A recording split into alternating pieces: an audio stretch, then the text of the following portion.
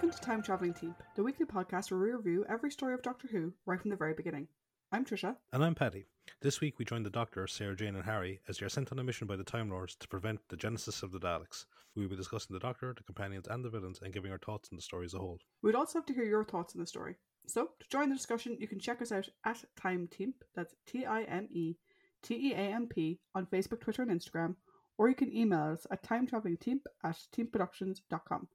Now though, Paddy, time for a six-parter. Over to you. Okay, get into my happy place. Get it. Right. Part 1. In a mist-shrouded no man's land, a group of gas mask-wearing soldiers are mown down by machine gun fire as they attempt to cross the battlefield. Moments later, a confused Doctor appears and tries to get his bearings and is shot when another Time Lord appears out of the mist. The Doctor begins to berate him for his abduction and tells him he will not tolerate any more interference in his life. The Time Lord tells him that he has the freedom to roam the universe by their leave, and in return, they are free to ask him to help them. He then tells the Doctor that the Time Lords want him to go back in time to Skaro before the Daleks were created, and either prevent their creation or alter their evolution to prevent them from becoming the most powerful force in the galaxy. The Doctor agrees, and the Time Lord reveals that they are already on Skaro. He then gives him a time ring, which will return him to the TARDIS once his mission is accomplished. The Time Lord disappears, and the Doctor goes to find Harry and Sarah Jane, finding them a few moments later. Their reunion is interrupted by a barrage of artillery fire, and they take cover as the shells land around them. After the barrage stops, Sarah Jane points out the body of one of several of the gas mask-wearing soldiers, and they go to investigate it.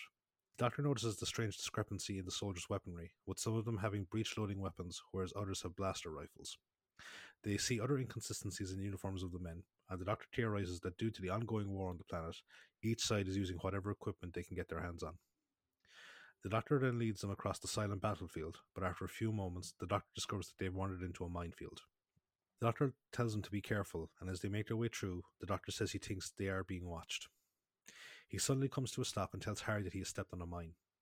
Harry sees that he hasn't stepped on the trigger, but it is very unstable. The Doctor tells him to move away, but Harry braces the mine with loose rocks, and the Doctor is safely able to step off it, allowing them to move on. Unbeknownst to them, they are being watched by a cloaked figure. They see a large dome in the distance and make their way towards it, as the Doctor says it is most likely the protective shield for a city. When they arrive at it, they discover it surrounded by a network of trenches, with dead bodies propped up to give the illusion that they are fully manned. Harry says the uniforms are different from the ones of the bodies that they saw earlier, and the Doctor says that they must have crossed the battle lines. Sarah Jane finds a metal door that leads into a large structure, but it is locked, and the Doctor leads them further along the trench. Before they go too far, the trench comes under a gas attack, and the trio scramble to put on the gas masks from the dead soldiers. A group of soldiers dressed similarly to the ones in the No Man's Land attack the trench and nearly kill the trio, beating them to the ground. But suddenly a group of men appear from the doorway and shoot the attackers. They bring the Doctor and Harry inside, but Sarah Jane is left outside as they mistakenly believe her to be dead. Inside, the captain of the men tells his soldiers that the Doctor and Harry don't look like Thals, and he takes them to his superior, General Raven, for questioning. Raven sends the captain back to his section, angrily telling him to conserve his ammunition due to the low supplies when the captain requests more. Raven refers to the Doctor and Harry as mutos and says that the Thals must be desperate if they are using them. He then orders them to empty their pockets, and as he does so, the Doctor notices a large battle map on the table, and Raven says pretty soon they would have wiped out the Thals.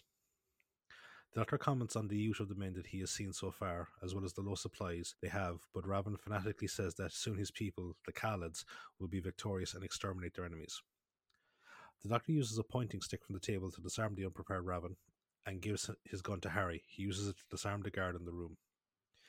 The Doctor realizes that Khalids is an anagram of Daleks, and then forces Raven to lead him and Harry back to the No Man's Land. Meanwhile, Sarah Jane wakes up and tries to get into the structure, but finds the door securely locked. She looks around for a weapon to arm herself, but finds that they are all empty, and so she makes her way from the trench. As they make their way down the tunnels to the exit, Raven continually refers to the Doctor and Harry as mutos, saying that they're the only beings capable of living out in the No Man's Land. They suddenly hear someone coming, and Harry holds the gun on Raven to force him to play along. 3 more Khalids appear, one of them a stern-looking man wearing glasses, who Raven greets as Nider, the security commander of the base. Nider demands to speak to Raven, but Raven tells him to wait in his office.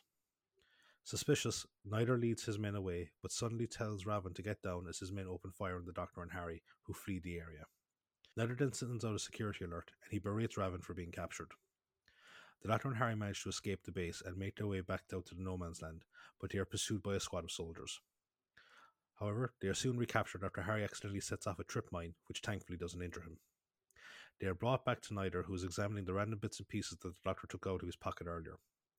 He asks about their origin, and they say that they are from Earth. Nider refutes the idea, saying that their chief scientist Davros has said that life cannot live on other planets and that he is never wrong. The Doctor jokingly praises Davros' apparent infallibility, and then asks what mutos are. Nider says that they are the victims of the chemical weapons that were used in the early centuries of the war, and that they were banished to the outside world in order to keep the Khaled gene pool pure.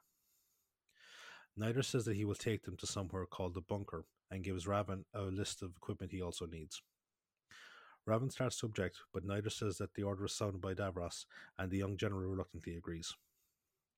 Meanwhile, Sarah Jane makes her way through the wastelands, but she spots that she is being followed by several cloaked figures. She eventually comes across an abandoned building where she discovers a man setting up a series of targets. Sarah Jane also sees another shriveled-faced man in a motorized wheelchair that is reminiscent to the lower half of a Dalek shell. The man finishes setting up the targets and goes to the man in the wheelchair, addressing him as Davros, and tells him that the test is ready. Davros moves further into the light, and Sarah Jane sees that his eyes are sealed shut and that he is wearing a headpiece with a blue optical lens in the middle of it.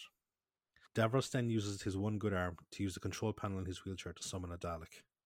The Dalek appears and fires at the targets, destroying them all, and Davros says in a voice reminiscent of a Dalek's that the test was a success. Part 2. Davros tells his colleague Garmin to follow him, and together they leave with the Dalek. Sarah Jane comes out of hiding but is immediately swarmed by a pair of cloaked figures. She passes out from the attack, and one of them comments on her beauty and untainted appearance. The other figure says that she is a norm and must be killed in accordance with the Muto law. He pulls a knife to kill Sarah Jane, and the two Mutos struggle.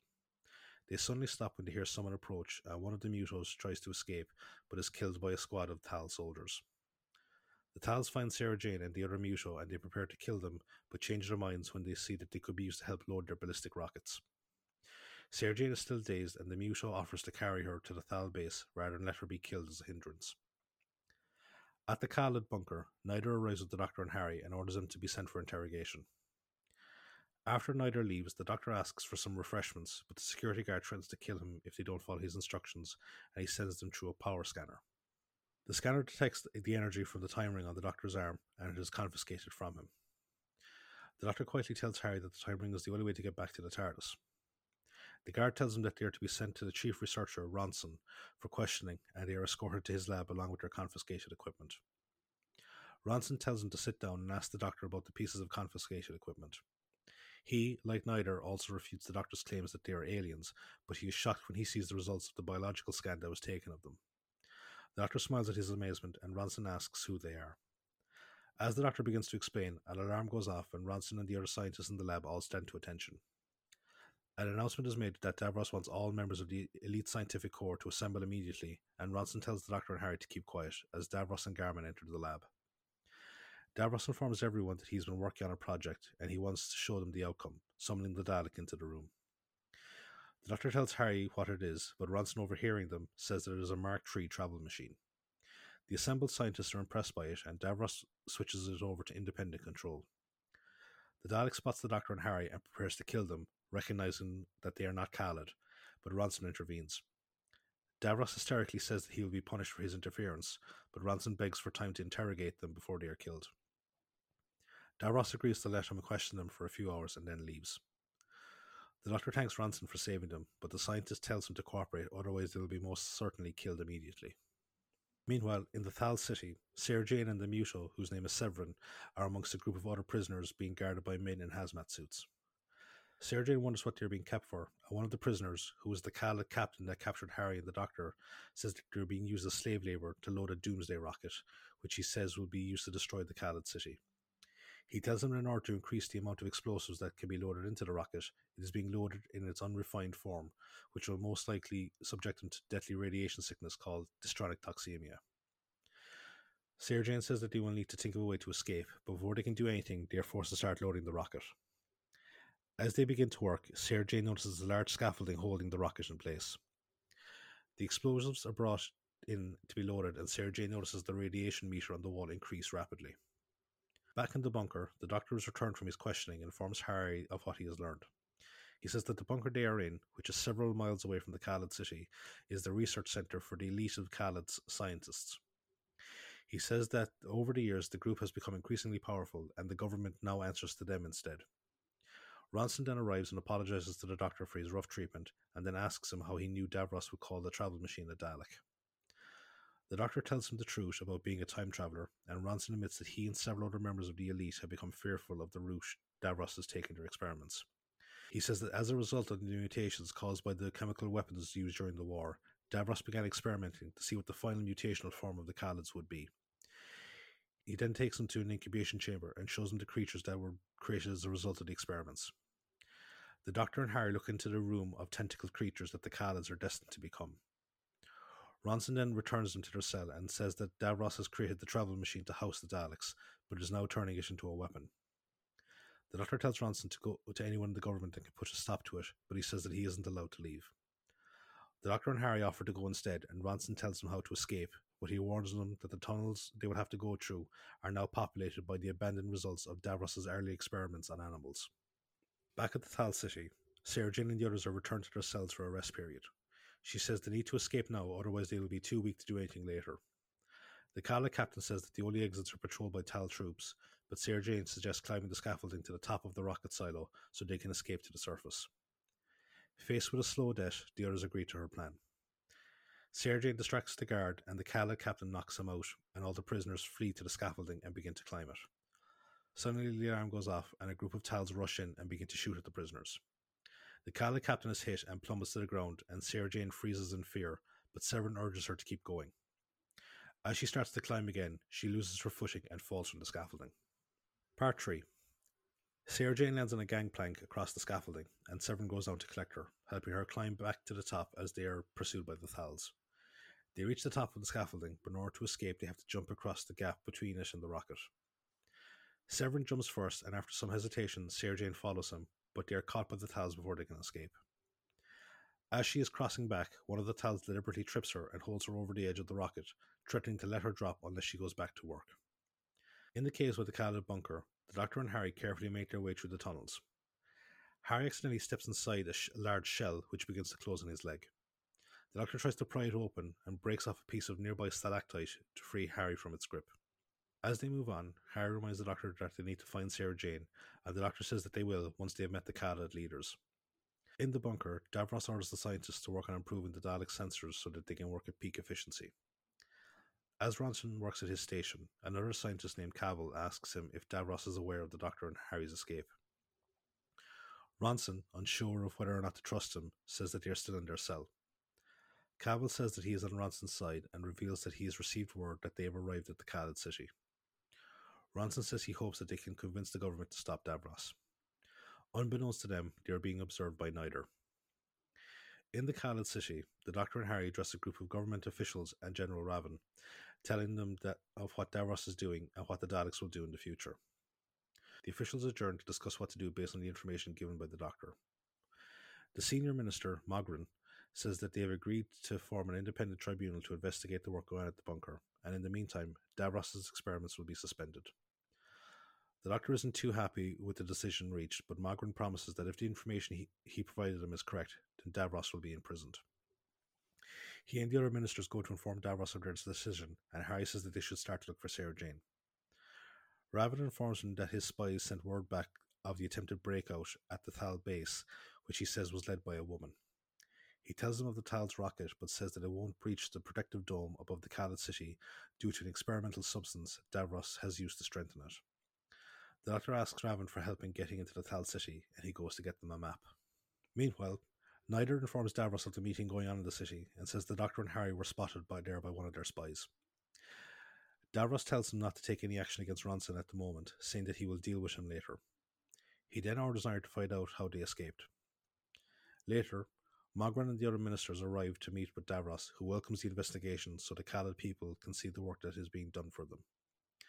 Davros asks for time to be able to shut down the experiments currently being done, and Mogren gives them 12 hours to do so. The ministers then leave, and after they go, Nider angrily states that the investigation can't be allowed. Davros informs him that it doesn't matter as he intends to kill all of them, as well as the rest of the Khalid race, so only the scientific elite in the bunker and the Daleks themselves can survive. He orders neither to put the Dalek creatures into their machines, but neither warns them that they are still behaving erratically. Davros says he will maintain control over them. In the Thal City, the Doctor and Harry successfully manage to sneak in, and as they wander the corridors, they come across a room and are amazed to see Davros and Nider meeting with the Thal leaders inside it. They listen as Davros says that he has come to them so he can end the war, telling them that his own government has refused to call for a ceasefire. The Thal leaders tell him about the rocket that they will fire at the Khalid Dome, but Davros says that it won't work. As a sign of his sincerity, he gives them a chemical formula so that they can use it to bombard the protective dome, making it weak enough for the rocket to break through. The Thal leaders take a few moments to consider their proposal and agree to use the formula so that they can successfully wipe out the Khalids. They then lead Davros and Nider away so that they can go back to the bunker. Harry says that they will need to warn Mogren, but the Doctor says they need to find Sarah Jane first. They find a pair of guards wearing hazmat suits and knock them out so they can take their clothes. In the rocket silo, Sarah Jane and the other prisoners are assembled under guard. She wonders why the guards are keeping them there, and Severance says they will save the Thal's ammunition as they will die from the rocket blast-off. They watch as two more guards come in, who then knock out the other guard before revealing themselves to be the Doctor and Harry. Sarah Jane happily reunites with them, but says they need to leave before the rocket launches. The Doctor tells her and Harry to go back to the Khalid City to inform them of Davros' treachery, and Sarah Jane brings Severin with them. The Doctor tells the other prisoners to flee whilst he stays behind to try and sabotage the rocket. Sarah Jane, Harry and Severin manage to get into the tunnel back to the Khalid City, but they are pursued by the Thal guards who shoot at them as they flee. In the rocket silo, the knocked out guard regains consciousness and presses a button at the base of the rocket launch pad that electrocutes the Doctor as he touches the scaffolding. Part 4. The Doctor wakes up in the Thal control room and watches through a view screen as the Khalid dome falls apart under the chemical barrage. The Thal leaders then order the rocket to be launched, and the Doctor tries to stop them, but he is still too weak.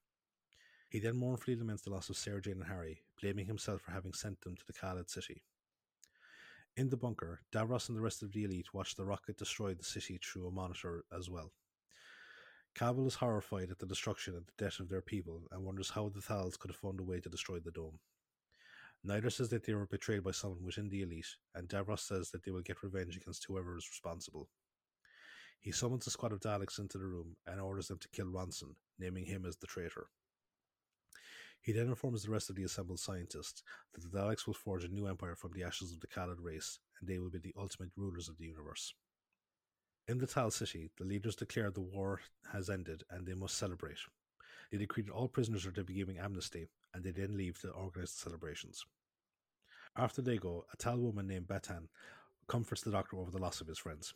He says that he needs to find a way to stop Davros in the creation of the Daleks, informing a surprised Bethan of the mad scientist's betrayal of his own people. Bethan says the leaders won't believe him as they think Davros is a hero, and then says he is free to leave. In the bunker, Davros gives Garmin instructions to alter the chromosomal makeup of the embryonic Daleks in the incubation chamber.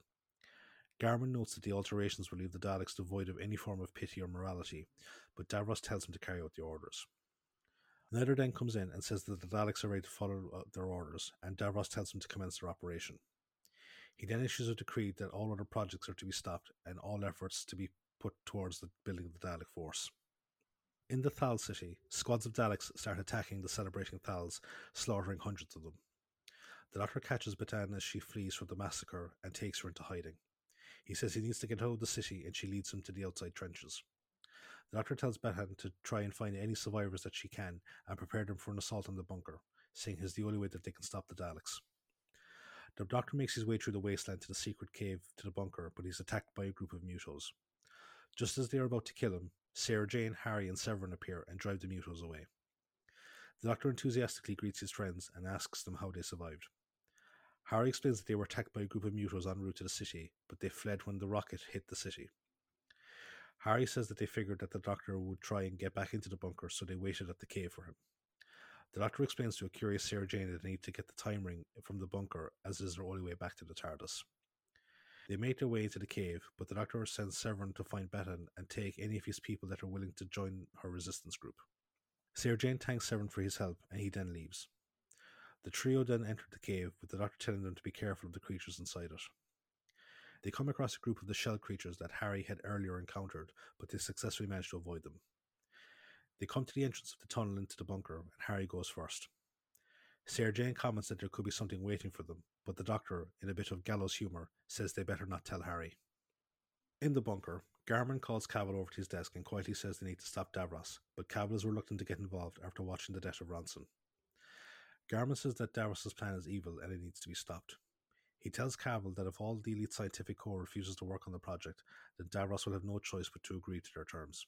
Unbeknownst to them, neither has heard everything they said, and after Cavil leaves, he goes to speak to Garmin. Neither talks to him and says that he needs to speak to him in private, saying that he's grown concerned about Davros' growing megalomania. Garmin agrees to meet him in private in the detention block. Neither goes first, and after a few minutes, Garmin follows him so that not to arouse suspicion.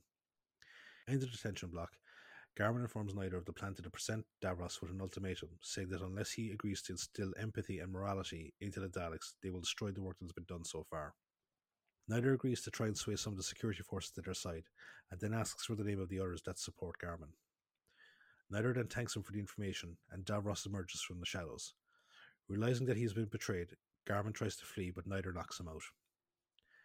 Davros says that Garmin and those that he named will be subjected to brain surgery in order to remove their emotional centers so they can continue to contribute their scientific skills. He then orders Neither to lock up Garmin and then continue to find out who else is against him. They suddenly hear a banging sound, and Neither says that someone is in the ventilation shafts. They follow the sound and then capture the Doctor and the others as they appear out of the shaft. The Doctor is taken away to a separate room and strapped into a strange machine. Davros then questions why the Doctor has come from the future. The Doctor informs him of the devastation and carnage that the Daleks are responsible for in the future, a fact which seems to impress their creator. The Doctor urges him to instead make the Daleks a force for good in the universe, but Davros instead asks him how successful they are in their conquests. The Doctor says that even though that they have become the ultimate weapons of war, they have been beaten. Davros demands to know how they are defeated, but the Doctor refuses to tell him. Davros orders Neither to bring Sarah Jane and Harry into the room, and he then hooks them up to a pair of machines. He tells the Doctor that unless he reveals the causes for every Dalek defeat, he will torture Sarah Jane and Harry, who tell him not to reveal anything. The Doctor says he cannot betray the future, but Davros hysterically demands to know the information. Part 5. Davros starts to torture Sarah Jane and Harry, but despite their protests, the Doctor says he will give Davros the information he seeks. He recounts the various defeats of the Daleks, and Davros records them all on tape so they can be programmed into the Daleks' memory banks. He then calls a halt for a while and tells Neither to take Sarah Jane and Harry to the detention cells, but tells the Doctor to stay so they can talk, scientist to scientist. He gives Neither the tapes for safekeeping, and after they leave, the Doctor laments his betrayal of the future. He again begs Davros to change the conditioning of the Daleks, but Davros says that they will become the dominant species and ensure peace throughout the universe by conquering it. The Doctor tries to convince him by using an analogy of having control over a lethal virus, but Davros shows his megalomania by saying that he would have the power of a god. The Doctor dashes forward and seizes Davros' one good arm and tampers with his life support system on his chair. He tells Davros to order the destruction of the Daleks or he will turn off the system permanently. Reluctantly, Davros gives the order, but Neither returns and knocks out the Doctor, and Davros then hurriedly rescinds the order. He orders the Doctor to be locked up and then asks what the status with the conspirators is. Neither says that the conspirators now outnumber the Loyalists, and he asks to be allowed to kill them, but Davros says that he has something else planned to crush any spirit of defiance. In the cells, Sarah Jane and Harry meet Garmin, who tell him about the attempted coup against Davros. He expresses surprise that Davros hasn't made a move against the conspirators, as the longer he waits, the more people will turn against him. Outside the cells, Cavil tries to gain access, but when the guard turns him away, he lashes out with a kosh and knocks him out. In the Tal City, the Daleks continue to hunt down the Tals, but Davros calls them back to the bunker. Their retreat is observed by Severin, who returns to Bethan's resistance group and tells him what he has seen. Bethan says that they can't wait any longer to attack the bunker, and the small group, excluding the Mutos who refuse to join them, make their way carefully to the bunker. Neither brings the Doctor to the cells, and is momentarily surprised when Harry appears in the guard's uniform, but he throws the Doctor at him and escapes. Garmin tells Cavil to gather the rest of the conspirators to capture Davros, but the Doctor warns him that Davros has something planned for them. Garmin says that they still need to make a move, and he and Cavil leave. The Doctor says they need to get the time ring, but they also need to get the tapes so that the Daleks can use them. Garmin and a few of his men attack the armory, but despite Garmin's wishes, one of the guards is killed. He orders the remaining guard to be locked up whilst he starts distributing the weapons. Cavill appears and tells him that the majority of the military and scientific elite have now joined their cause, and the remaining loyalists have all been locked up. Garmin then leads him to the main laboratory to confront Davros, who at that moment is being brought up to speed on events by Nyder. He again begs leave to take the remaining men and kill the conspirators, but Davros instead orders him to surrender and said word that he will listen to their demands, tricking them into a false sense of security. Meanwhile, the Doctor and the others arrive at the armory, and after raiding it for clothing for Sarah Jane, the Doctor comes across a set of explosives. He tells him that he intends to destroy the incubation chamber and all the Daleks in it. Nyder leads Garmin, Cavill, and the other leaders to the lab where they give their demands to Davros. He says that Davros is to stop working on the Daleks, with the existing ones to be destroyed, and instead help them in rebuilding Khalat society. If he refuses, then he will be imprisoned and a new leader will be picked. Davros asks for time to consider, and after a few moments, he agrees but asks that he be allowed to plead his case in front of all the elite corps, saying that he will abide by their decision in the end. Garmin agrees, thinking that the outcome is a foregone conclusion, and Davros says that they will meet again in an hour. Once they are gone, Davros confides to Nyder that they have sealed their doom. Outside the incubation chamber, the Doctor tells Harry to rig up a detonator whilst he places the explosives inside. Sarah Jane voices her concern about him going in, but he says that the embryonic Daleks shouldn't be too much of a threat at this stage of their development. After a while, Sarah Jane starts to worry about how long he is gone, and despite trying to reassure her, Harry also grows concerned. The Doctor suddenly staggers from the chamber, struggling against the Dalek wrapped around his neck, trying to strangle him to death. Part 6. Sarah Jane and Harry rush to help the Doctor, managing to get the Dalek off him and throwing it back into the incubation chamber. The Doctor then takes the wires to detonate the explosives, but then pauses, asking if he has the right to commit genocide against them. Sarah Jane says that he shouldn't doubt his course of action, but he points out the progress and alliances that would be lost if the Daleks aren't present to pose a threat. He gives them a hypothetical scenario and asks them if they were told the child would grow up to be a ruthless dictator and murderer, could they kill it? Sarah Jane dodges the question by again saying that Daleks should be destroyed. The Doctor continues to hesitate, saying that if he goes through with it, then he would be no better than the Daleks. Garmin suddenly appears and tells him about the talk with Davros, and the Doctor thanks him for his timely arrival. They make their way to the lab, and the Doctor sabotages the detonation wires as they leave. At the lab, Davros makes his case, and as he does so, the Doctor and the others collect their confiscated items, but they notice the time ring is missing. Meanwhile, Davros tells the assembled scientists that he only intended for their race to survive, and shows them a detonator button, saying that if they press it, then all Daleks will be destroyed. None of the conspirators make a move, and he berates them for their lack of conviction. The conspirators then discuss Davros' case amongst themselves, but while they are doing this, Nyder whispers something to Davros. Garmin then addresses the assembly with his intention to restructure the growth of the Daleks. Davros then calls for a brief interlude so everyone can decide. Sarah Jane manages to locate the time ring, and the Doctor says they need to go find the tapes next. Meanwhile, the Daleks return to the bunker, followed discreetly by Severin, Betten, and their resistance group. After the Daleks enter the bunker, Betten orders her men to start setting up explosives around the entrance in an effort to seal the Daleks inside. Severin says they need to give the Doctor and the others time to escape, but Betten says that she can't delay for too long and gives them 13 minutes to find them and get them out. Inside the bunker, a vote is called for, and a handful of conspirators join Davros. The Doctor notices Nyder leaving, and so they go follow him. They manage to apprehend him, unknowingly dropping the time ring in the process, and ask him where he is going. He says he was trying to escape, but Sarah Jane asks why he didn't just join the conspirators. They force him to bring him to the tapes, which he says are in Davros' office. Once there, Nyder says that only Davros can open it, but the Doctor points out that it would be too high for Davros to reach.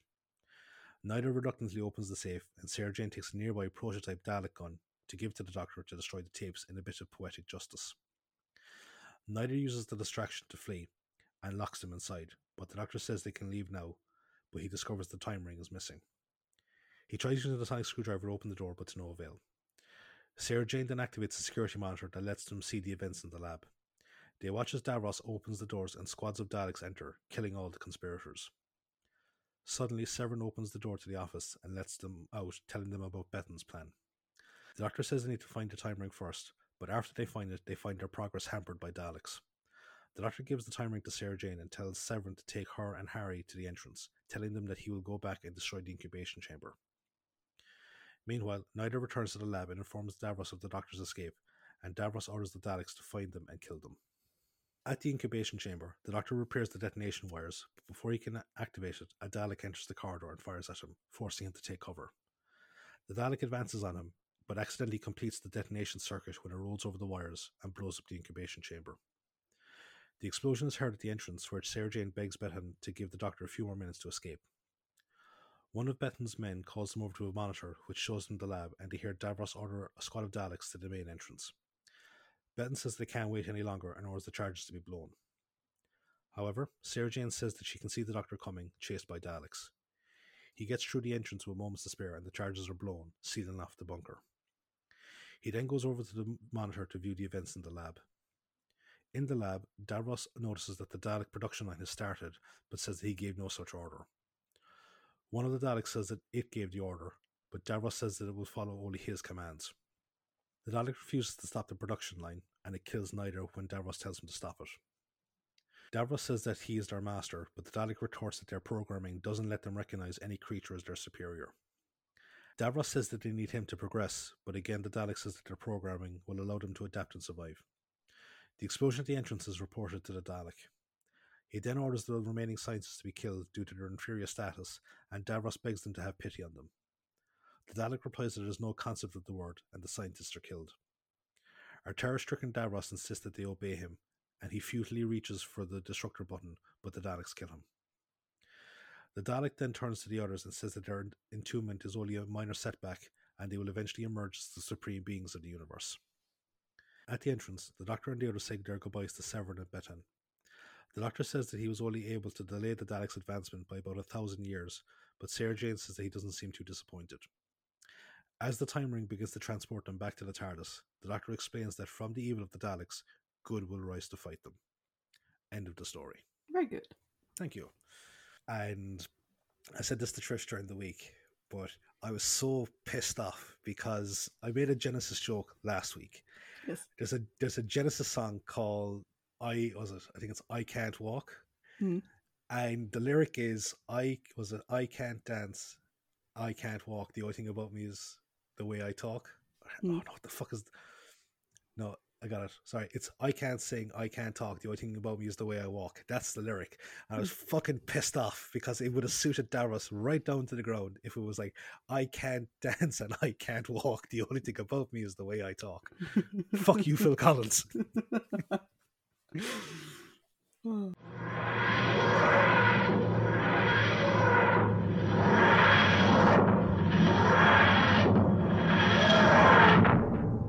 So, now that that's the story recapped and my little Phil Collins rant out of the way, we're going to go over to the trivia spot. You did message me during the week being like, fuck you, Phil Collins. I'm like, yeah. What did he do to you? It was what has Phil Collins done for anyone, bar producing really good music and soundtracks throughout the years? Okay, let's talk Genesis of the Daleks, though. The air date for the story is the 8th of March to the 12th of April 1975. The writer is Terry Nation, father of the Daleks. This is story number 8 for Terry. His previous stories were The Daleks, The Keys of Marinus, The Dalek Invasion of Earth, The Chase, Mission to the Unknown, The Daleks Master Plan, Planet of the Daleks, and Death of the Daleks. We have 2 more stories left to go from Terry. Those will be The Android Invasion and Destiny of the Daleks. The director of this story is David Maloney. This is story number 5 for David. His previous stories were The Mind Robber, The Crotons, The War Games, and Planet of the Daleks. We'll see his work again in Planet of Evil, The Deadly Assassin, and The Talons of Weng-Chiang. So the TARDIS once again does not appear in this story. This is something that will not happen again until midnight in 2008, which is way, way, way far away. That's Christ almighty. Yeah, it's a long way away. And like, it's actually a brief segue. So officially now, if we're including Shada, which we said we would, we are halfway through the classic era. Woo. Yeah, there was 155 stories, including the movie. Now it's 156. So yeah, we're halfway through the classic era. And I remember like I was going to, I'll do all the statistics in terms of like, we're X amount through episode and then X amount through, overall stories. Like, fuck it, I can't be No, arsed. you have to. Yeah. An interesting thing about this story as well is not only is it the last story where the TARDIS doesn't appear at all until we hit midnight, but it's also the only time where we have 2 consecutive stories where the TARDIS doesn't appear. Could be no TARDIS last week either. No, we in didn't. Sontaran Experiment. Nope. Working titles for the story included Genesis of Terror and Daleks, Genesis of Terror. Which just reminds me of Daleks 2150 AD or whatever the fuck you call that stupid thing. Paul would be so upset. And so will John. If you had seen the original footage from Galaxy 4, you may recognise the guns that some of the Thals were using. They were also the guns used by the Dravens in that story. Those guns did look familiar. Mm-hmm. I thought they looked like the guns that the Warlords people used in War Games. I don't remember details like that, so yes, similar enough design, I think. You also, if you have a look in the cave where you see like Davros's previous experiments, it's also part of an Ice Warrior costume just being leveraged for something. Yeah, I was like that lid looked familiar. The opening scene where we have that amazing sort of slow motion wartime opening, that wasn't actually written by Terry. David Maloney wrote that himself.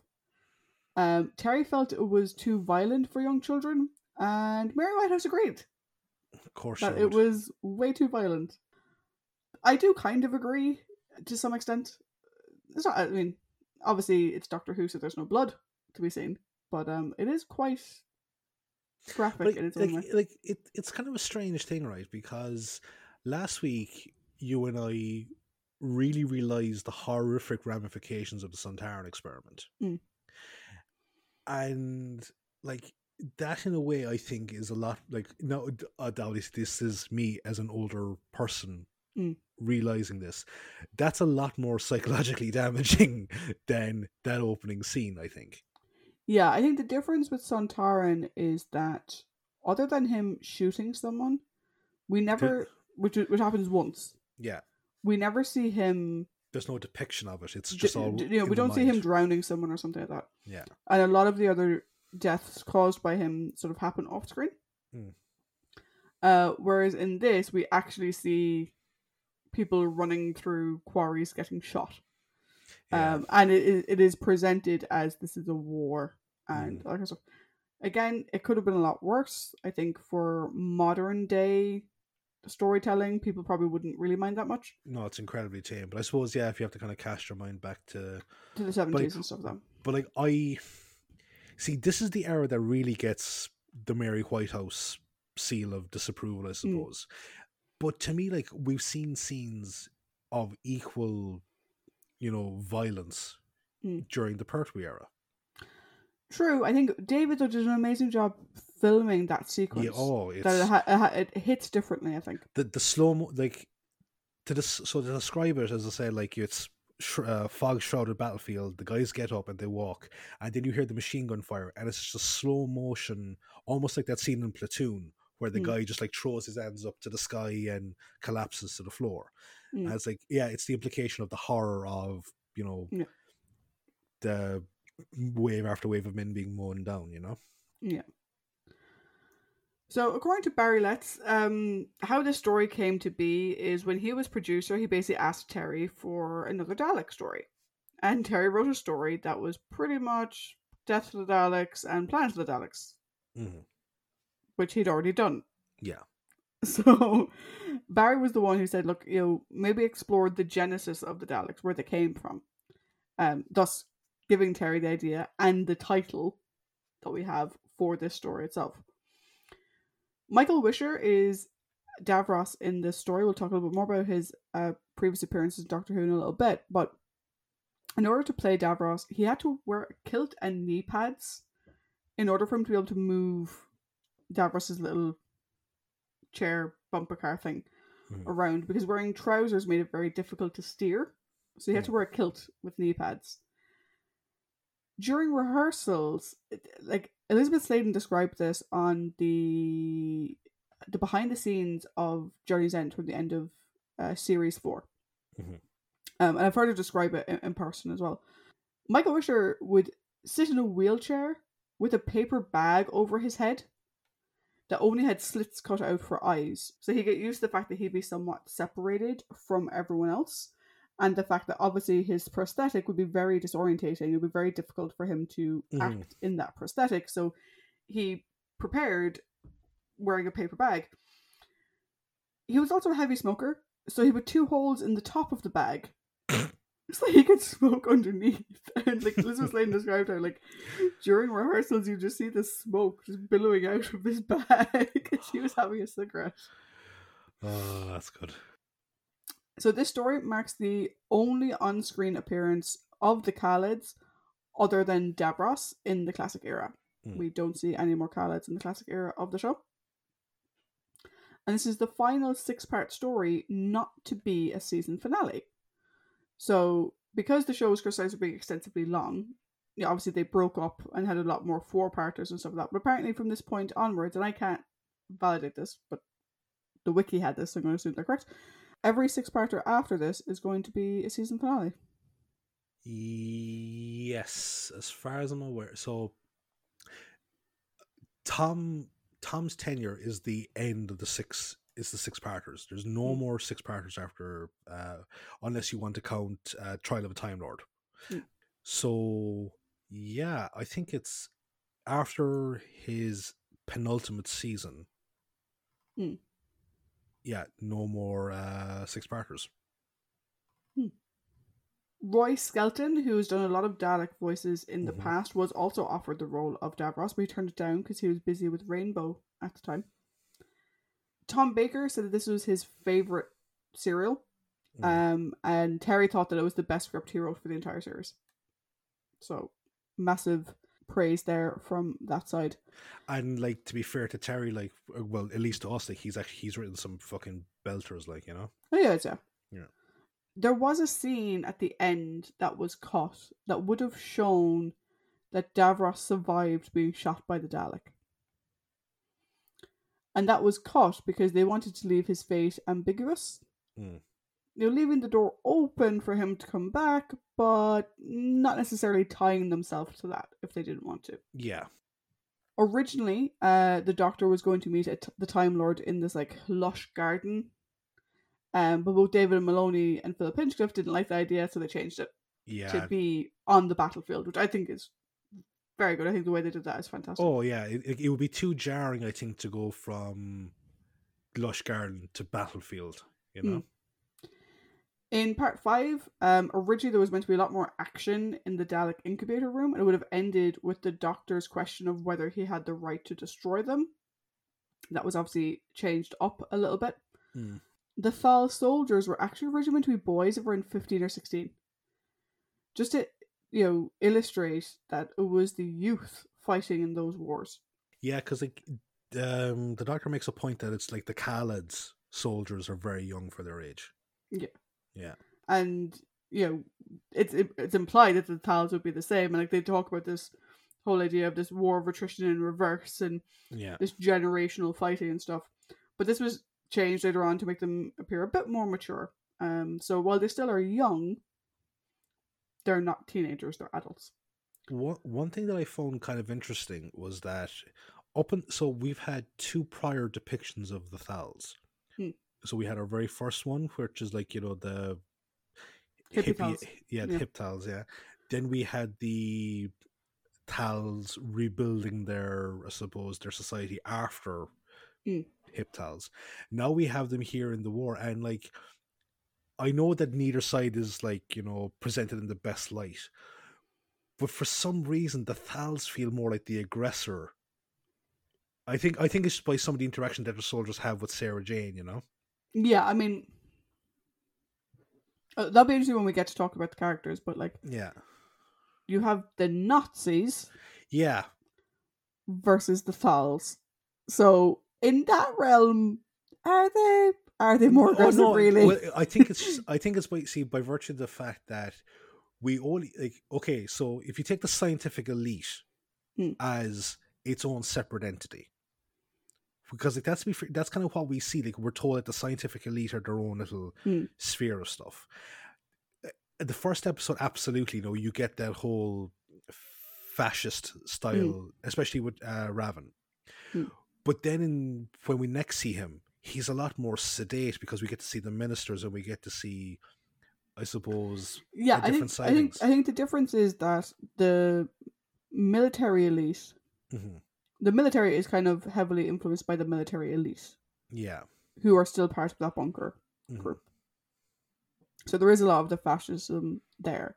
Yeah. But we can tell that their leaders don't feel that way. But similarly, the Thal leaders are also honest and kind and whatever. So it's the thing of soldiers in war, do you know? I think it's the common soldier type thing. Yeah. I think it was just like, because again, we're eating up so much time into the fucking trivia, but it's by virtue of the fact of like that Sarah Jane is like caught between the middle, like she serves one neither side nor the other. Yeah, that like we actually get to see them at their best and at their worst, Well, yeah, well we also see it in the way that they treat the mutos, as they're called. Mutos, yeah. Speaking of Sarah Jane, so part 3 was actually meant to have a subplot where Sarah contracts radiation poisoning, because after they make a big deal about the fact that there's this radiation, and it would have sort of mirrored what happens in the Daleks, and that was cut. I do find it interesting that like Sarah was clearly in there for like a day, if not more, moving this stuff around, and we never hear about her being sick, even though like apparently it's a death sentence. Yeah. There were 3 active Dalek props used in the story. You could probably count them. Very obvious, there's only 3 of them. They were originals from the 1960s, and they were repainted. And there was 5 dummy Daleks, which couldn't be operated, and they were just sort of placeholders. And again, in that scene where you have like all the Daleks in the room with Davros, you can kind of tell which ones are operated and which ones are just placeholder. The reason why Davros exists is because Terry found that writing Dalek dialogue was boring, and he felt that listening to Dalek speeches was kind of boring and annoying. And so he felt they needed a spokesperson who could, because even though Davros does have a Dalek twang to him, shall we say, he does still talk like a normal person a lot of the time. He does, and it's a talking point for the character discussion, I think. Yeah. A couple of other things. Part 2, you sort of mentioned, ends in a freeze frame. This is the first freeze frame they ever used as an ending to an episode. It's the freeze frame when Sarah Jane falls from scaffolding. One of the reasons why they did that is, obviously, that's a bit of a drop. Obviously, they didn't drop someone from actual scaffolding. There was going to be a bit of a drop. And in rehearsals, Elizabeth Sladen had fallen 10 feet. But for the actual filming, they got a stunt double in for her, obviously, so she didn't hurt herself. But the stunt double was only falling 8 feet, and so it didn't actually look as good. So instead, they decided to go with the freeze frame so that you wouldn't get this like falling for 8 feet, which isn't that long. Yeah, relatively speaking. Part 3 overran its 25-minute limit. I mentioned this before, but instead of editing out the material, the cliffhanger was changed from Davros' speech to the Doctor being electrocuted.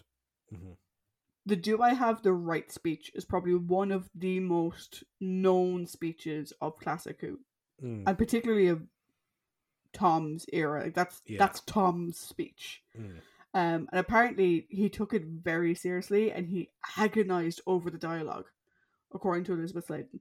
Yeah, like it's such a good speech, and it's such a good scene. It is. I have thoughts on it actually when we get to it. Yeah, same here. Oddly enough. Random Sarah Jane outfit fact of the week. Sarah Jane randomly changes her clothes towards the end of the story, which seems out of place because she seemed fine running around in her like culottes and high heels and her raincoat up until this point. But then she changed into a really awesome, hot-looking camo outfit. The reason for this is next week's story was filmed before this one. And in next week's story, that's the outfit she's wearing. Right. And so they had to find some way to get her into it. because it picks up directly where this one leaves off. And so they had to make sure that Liz was wearing the same clothes from one story to the next, which is why she goes through this round. It's the same as the reason why they put on the weird, like, rubber ducky yellow raincoat at the end of Ark, is because that's what she wore in Sontaran. So it's so interesting how, like, Sarah Jane changes clothes during a story because these stories are running directly one into another. And they need to make sure that she's wearing the same outfit at the end of one and at the beginning of another one. But yeah, random Sarah outfit fact. On to our cast. So, as Severin, we have Stephen Yardley. This is the first of 2 appearances for Stephen. We will see him again in Vengeance on Varos. His non-who credits include Zedcars, Harriet's Back in Town, The Brothers, Crown Court, A Tale of Two Cities, and Blake 7. Garmin is played by Dennis Chinnery. This is the second of 3 Doctor Who appearances for Dennis. We previously saw him as Albert C. Richardson in The Chase. Who the hell is Albert C. Richardson in The Chase? I need to double check because I saw this. This is the way it was listed, and I just had to laugh at it, so I had to make a note of it. 1 second. Is he like one of the guys on the Mary Celeste sequence? Albert C. Richardson is listed in the cast. Isn't listed in the story summary. Let's see if the proof picture. Yeah, he was the captain. Oh, right. Okay. Yeah. Fair enough. Oh, no, he was the first mate. All right. Okay. Fair enough. All right. Yeah. Cool. And we'll see him again in The Twin Dilemma. His non-who credits include Coronation Street, Crown Court, The Avengers, Dixon of Dock Green, and Zedcars. Interesting fact, the Twin Dilemma is routinely picked as the worst Doctor Who story of all time. So, no, obviously that might change when we come to it.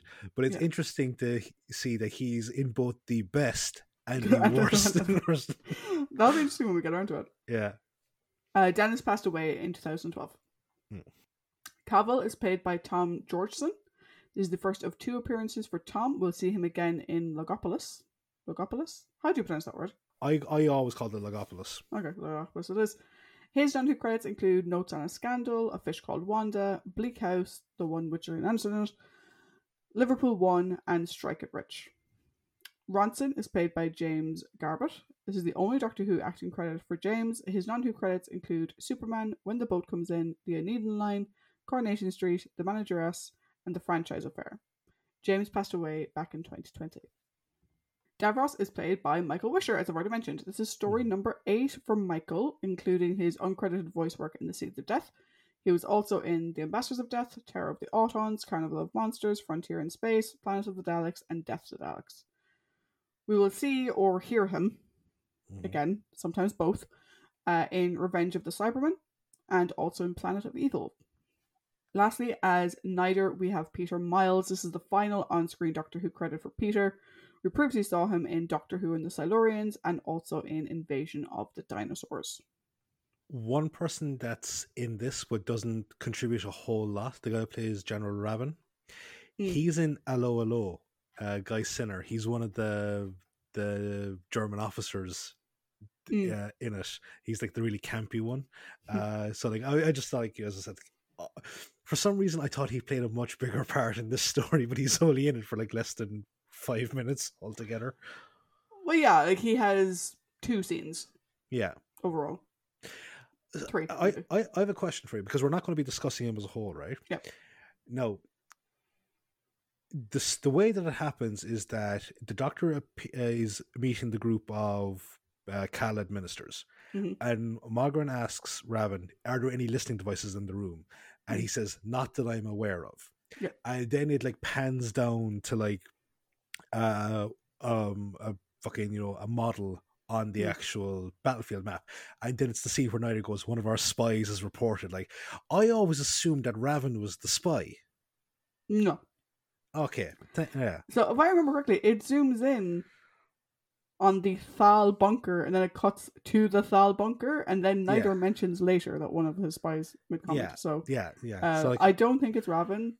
It's just some asshole. Some asshole. Cool. Fuck you, some asshole. Oh,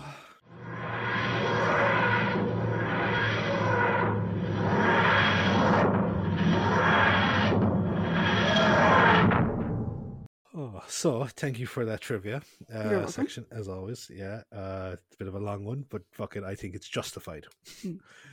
So we are into the character discussion now. So we will be discussing the Doctor, the companions of Sarah Jane Harry. I've put Severin in because, okay. I would agree.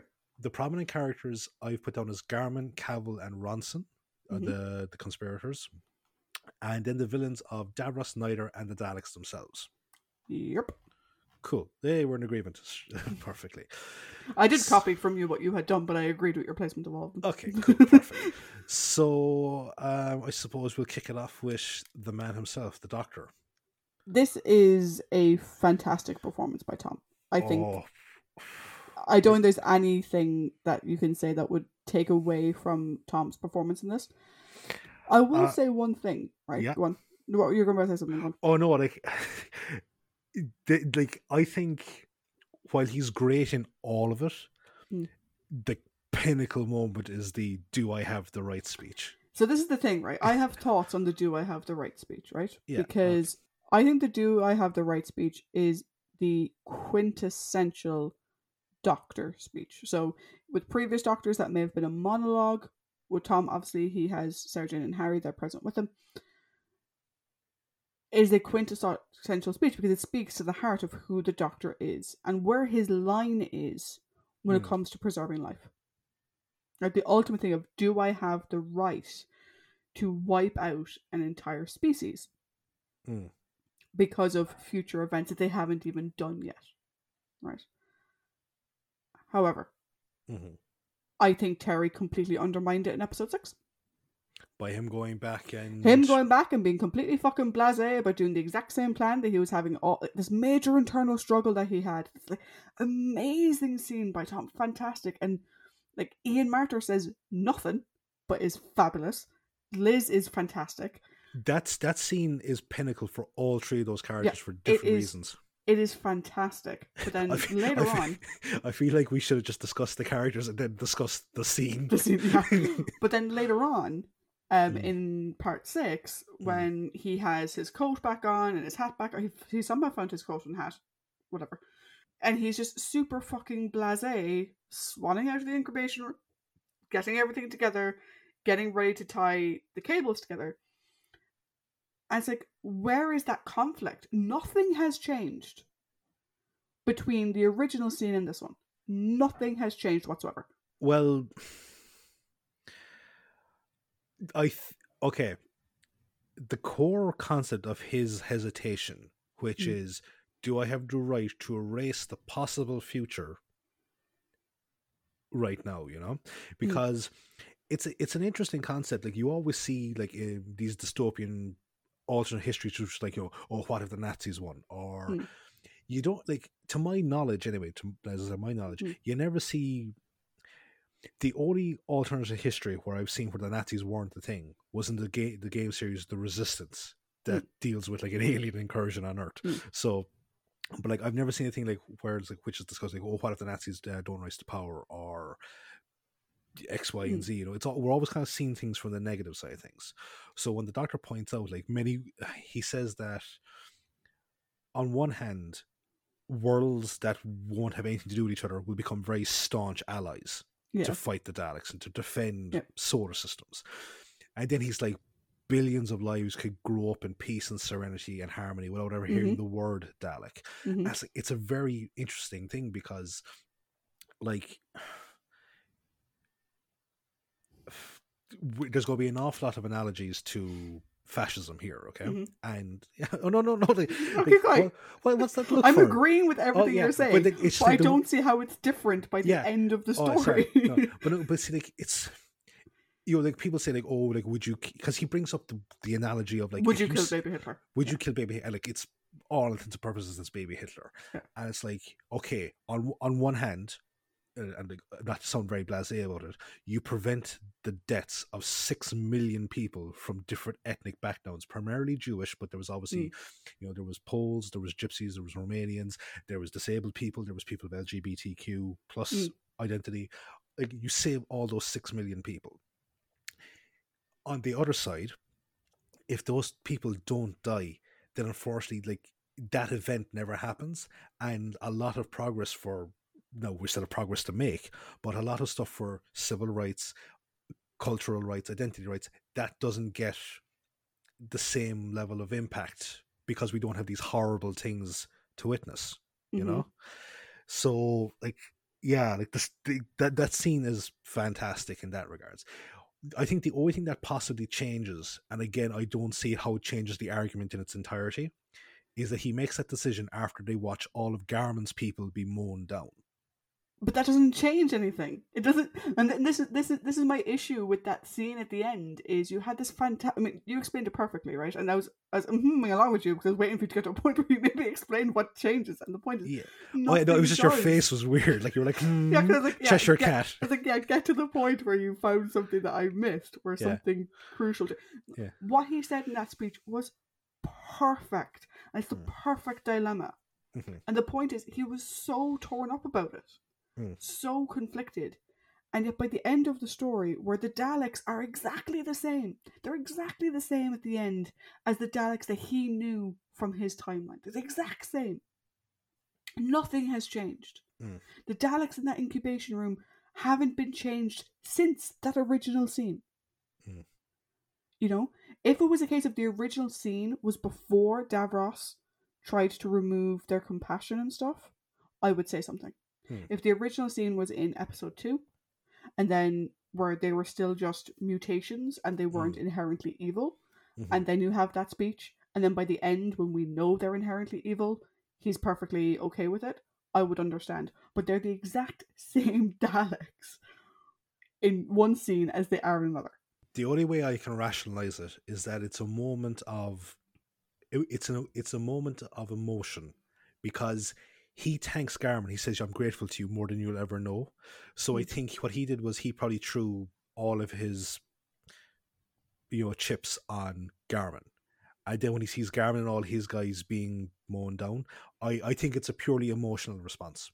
Yeah, I don't know. I just think, personally, I've felt this for years, I think that scene at the end, I don't know if it was the way it was shot or it was the way Tom performed it, all of the conflict is missing. It seems very blasé.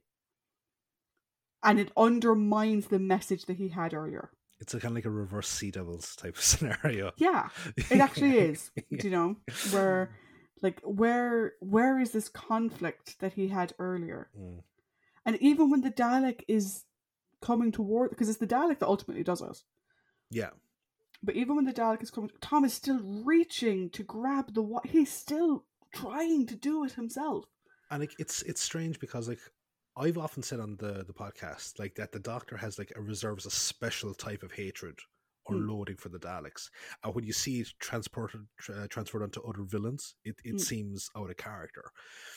And that speech, he's you're here at the crossroads, and the moral dilemma for your hated enemy, the one that you have all this, the very first Doctor, who'd said even if I knew how to save you, I wouldn't. Or I don't think I would. I don't think I would. All these interactions, it brings him to this point, to the fucking crossroads that will determine the future for trillions of lives. And he has this moment of doubt, and it's just a fantastic fucking sequence. Yeah, but it's undermined. Yeah, it's undermined at the end. It's my thing of it with, we'll talk in my overall if it takes from the story as a whole for me, but I just think you had this perfect sequence. And yeah, you could have the Doctor deciding, fuck, Garman has lost, I need to go through with the original plan. And going back to that room. But have him being slower. Have him looking more resigned. Have him, when he drops the thing on the floor, have him kind of hoping the Dalek will run over it. To save him from having to do it himself. Yeah. But the way they presented it was if he was like, oh, ho hum, I'm going to blow up a load of Daleks. Which I think undermines it. Other than that, I think the rest of the story is also fantastic. I love the way he is with Harry in this one. And I've got a lot of thoughts on Harry that I'll get to when we talk about Harry, but this story is not them being funny. And from pretty much the offset, when Harry stands by him with the mine, we can see the Doctor working well with the Navy Surgeon Lieutenant. Like, they work so well together. There's no making fun of Harry in this story. It's very serious, and it's treated as such, which I think is one of the things that Tom does quite well. We kind of mentioned it before. When Tom is serious, he's serious. There's an awful lot of, I just think, gallows humor. Yeah. Yeah. His heartbreak at thinking that Sarah and Harry died in the missile strike is devastating. His relief when he finds out they're okay, that sort of like quick hug that he gives to Sarah Jane, where she doesn't have a chance to hug him back, she gets smashed into his chest and smashed back out again. And his conceding to Davros's demands to prevent them from being hurt more. All of that is absolutely fantastic. I think, for me, we've talked before about like amazing performances. I mean, this has to be on everyone's list for Tom. Now, I haven't seen the rest of his stories. I've seen some of them, but like this one has to be on people's list. So, how about you? So, like, we've talked a little bit about the speech, but what do you think? A, do you have more thoughts on the speech, and B, what do you think of the character overall? Like, I think I've pretty much gotten everything I wanted, because like it's like, because when you bring, as I said, the analogy of the young dictator, or the young possibly to be dictator, or to be dictator, it brings up the very interesting concept of the removal of someone, like what the absence of a person's contributions to history, be they good, bad, or indifferent, what changes. Like, everyone kind of says, like, oh, what happens if JFK isn't assassinated? It's like, maybe there isn't as much progress as is made, maybe conflicts, I think people say that the Vietnam War wouldn't be a thing. It's like, you don't know, but you don't know what other conflicts might arise, or what comes in to fill the gap. And it's always the interesting thing with time travel, which is like, something's predetermined, something else happens to, sorry, I'm clicking a pen, something happens to kind of fill the void. But in terms of the Doctor's actual performance, everything about it is, it's fantastic. Like, Tom's performance here is fantastic. His one-on-one talks with Davros are really good.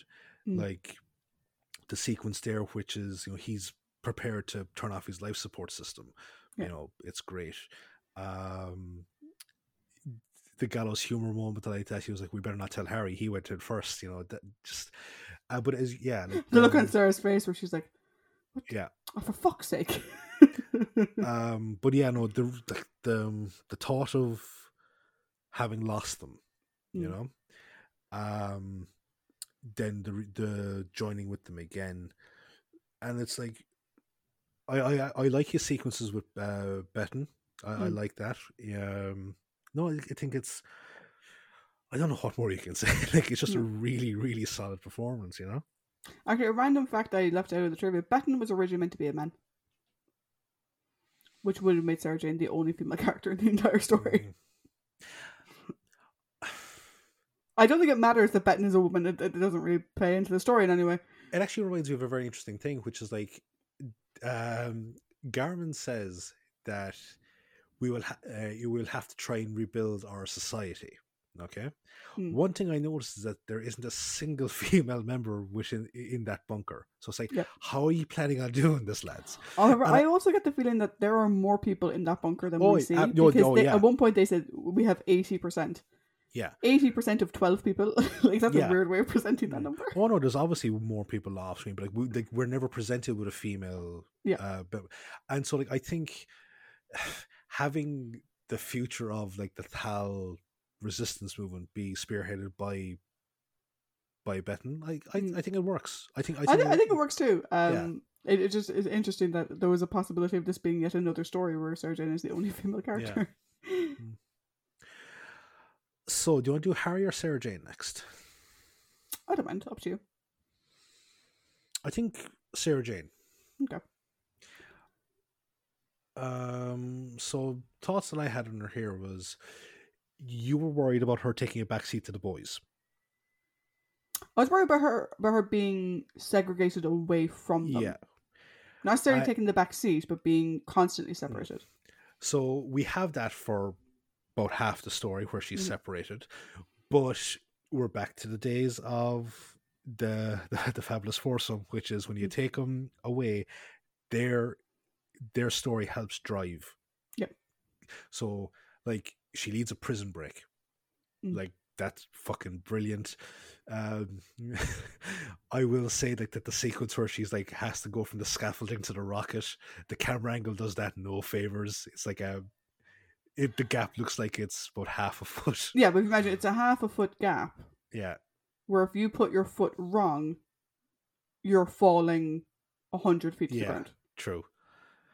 Yeah, that's true.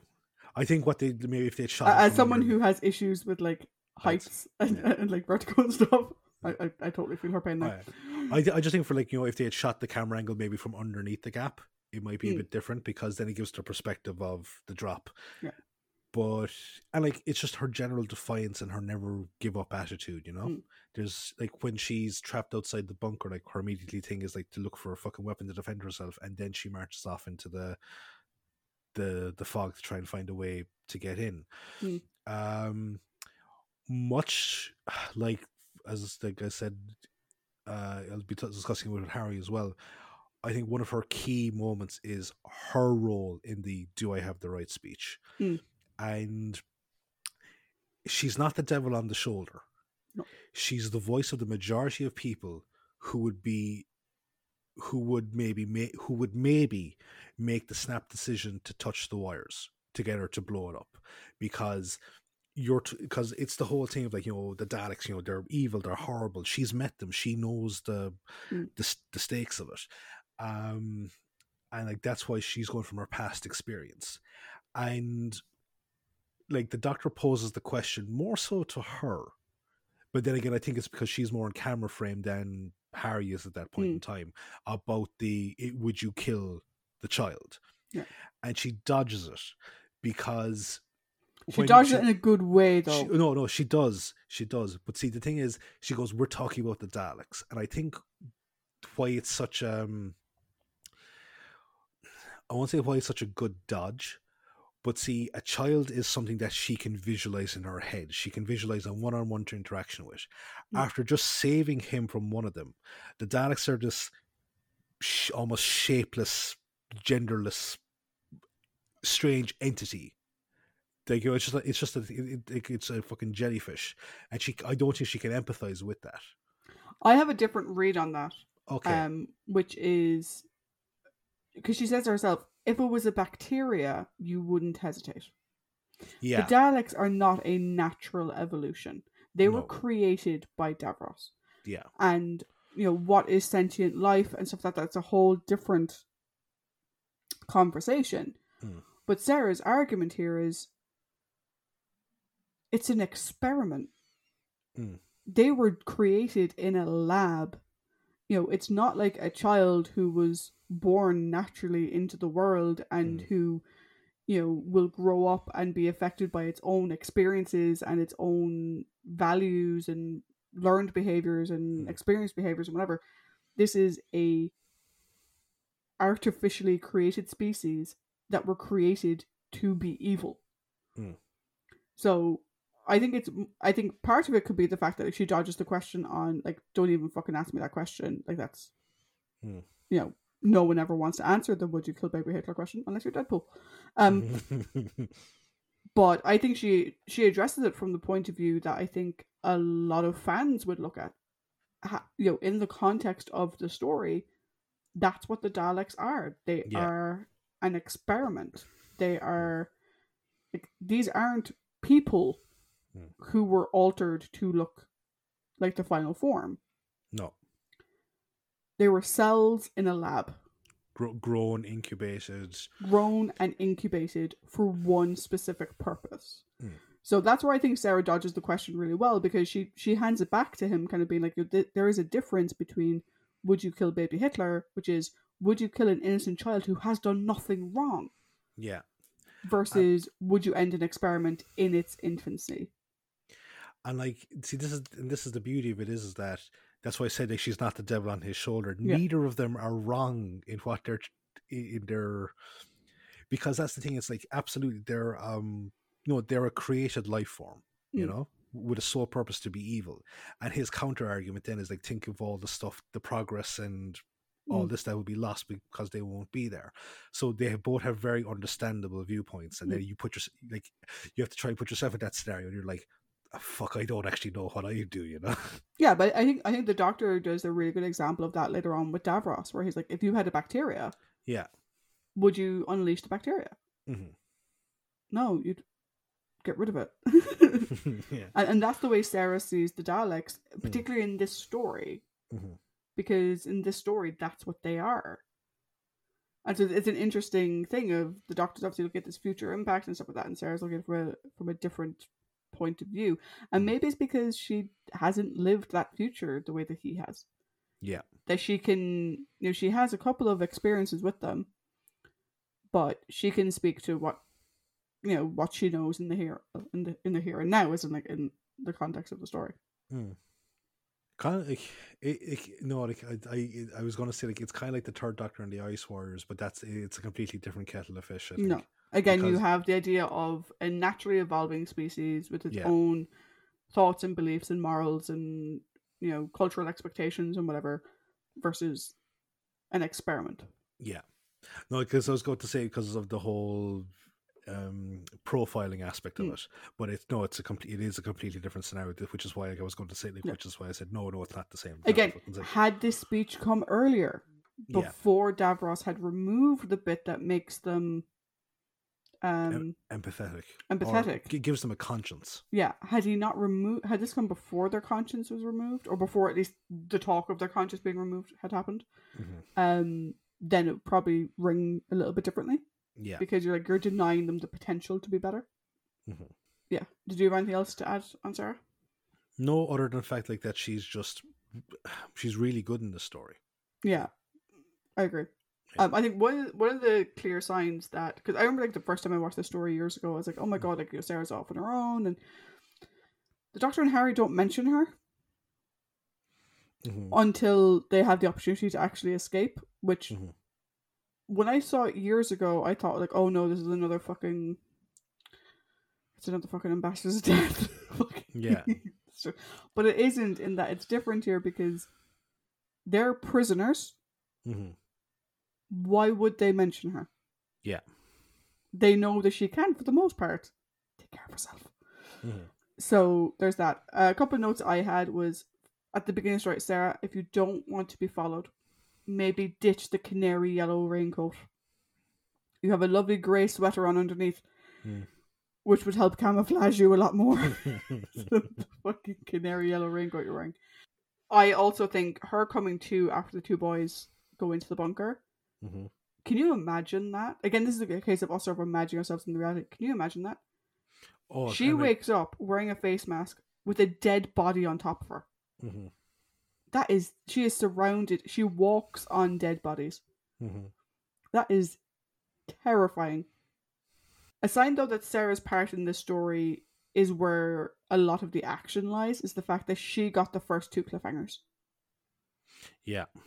The first two cliffhangers are Sarah meeting the Mutos and Sarah's drop from the scaffolding. Well, okay, because in the version that I watched, the any of the cliffhanger is her. Well, it's her watching the watching the Daleks. Yeah. Yeah, so we get to see the story progress through her cliffhanger. Yeah. Sorry, I remembered it wrong. You're right. So, but it's Sarah has the first cliffhanger. Sarah has the second cliffhanger. Which really sort of sounds like, just because she's separate from the Doctor, she's still, to your point, she's still driving the plot. Also, Sarah is the lady with the plans, right? So I hadn't realized it until this watch through. I've seen this story a lot. I hadn't realized it until last night that when Sarah and Harry are captured and they're put in a cell, and then Cavill comes along and knocks out the guard. Yeah. And then later on, Nyder brings the Doctor back, and Harry is dressed as the guard. Harry, when Nyder gets away, bear in mind that Harry looked like he was about to shoot him. We'll get to that in a minute. Harry turns around and says, not exactly to plan, Sarah. which makes it sound like that was Sarah's plan. Yeah, Cavill because broke them out, and Sarah's plan was, well, the doctor's going to be brought here.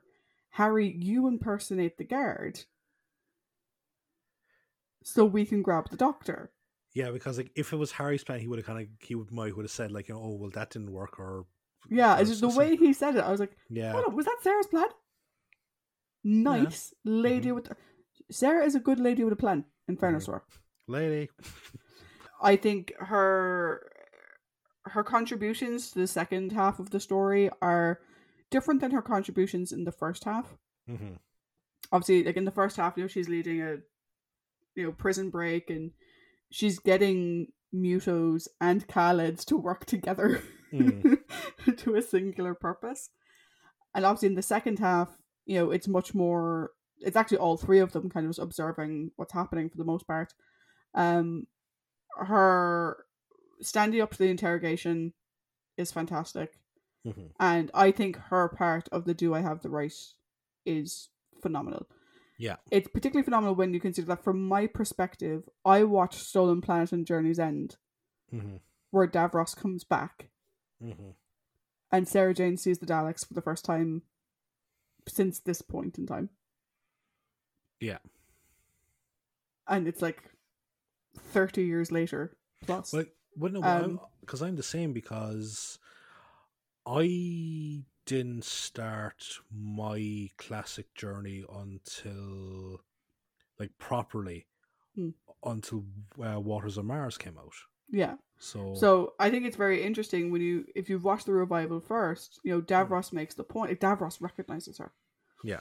And Davros makes the point of you were there at the very beginning of my creation.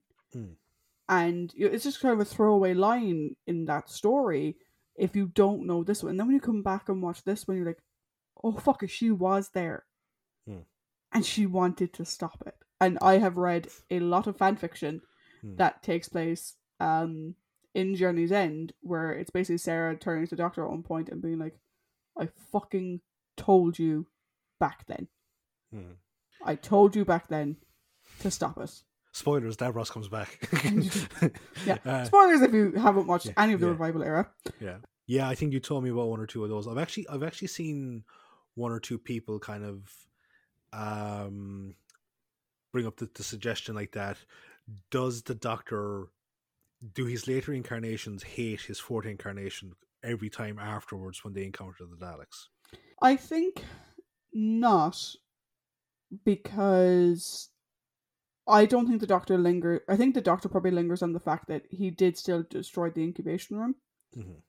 Where a lot of the Sarah's saying I told you so stuff is that he should have destroyed it earlier. Yeah. And what could have been avoided had he destroyed the room earlier. Yeah. But overall, I think it's a great Sarah story, and she ends it in a new change of clothes. In which she looks very good. Yes. And yes, I know I'm a complete perv. Get over it. First it was Ian's ass. Now it's Sarah Jane in her different outfits. Have you seen Sarah Jane's ass in those camera pants? I have seen her ass in different stuff before, yes. Cool. And so I suppose Harry next. This story is Harry Sullivan the Soldier. Yeah. 110%. While I wouldn't say he's heartless or cruel, not by a long shot. No. He knows what needs to be done and is both willing and able to do it, whether that's physically fighting, whether that's shooting somebody, holding a gun on someone, or whether it's prepping the explosive charges. The way Ian was in this entire story for me is fantastic. But the way he was in that scene, where he's, where Sarah's like, what's taking the Doctor so long? And he's just focusing so much on the wiring. Yeah, he says, he knows exactly what he's doing.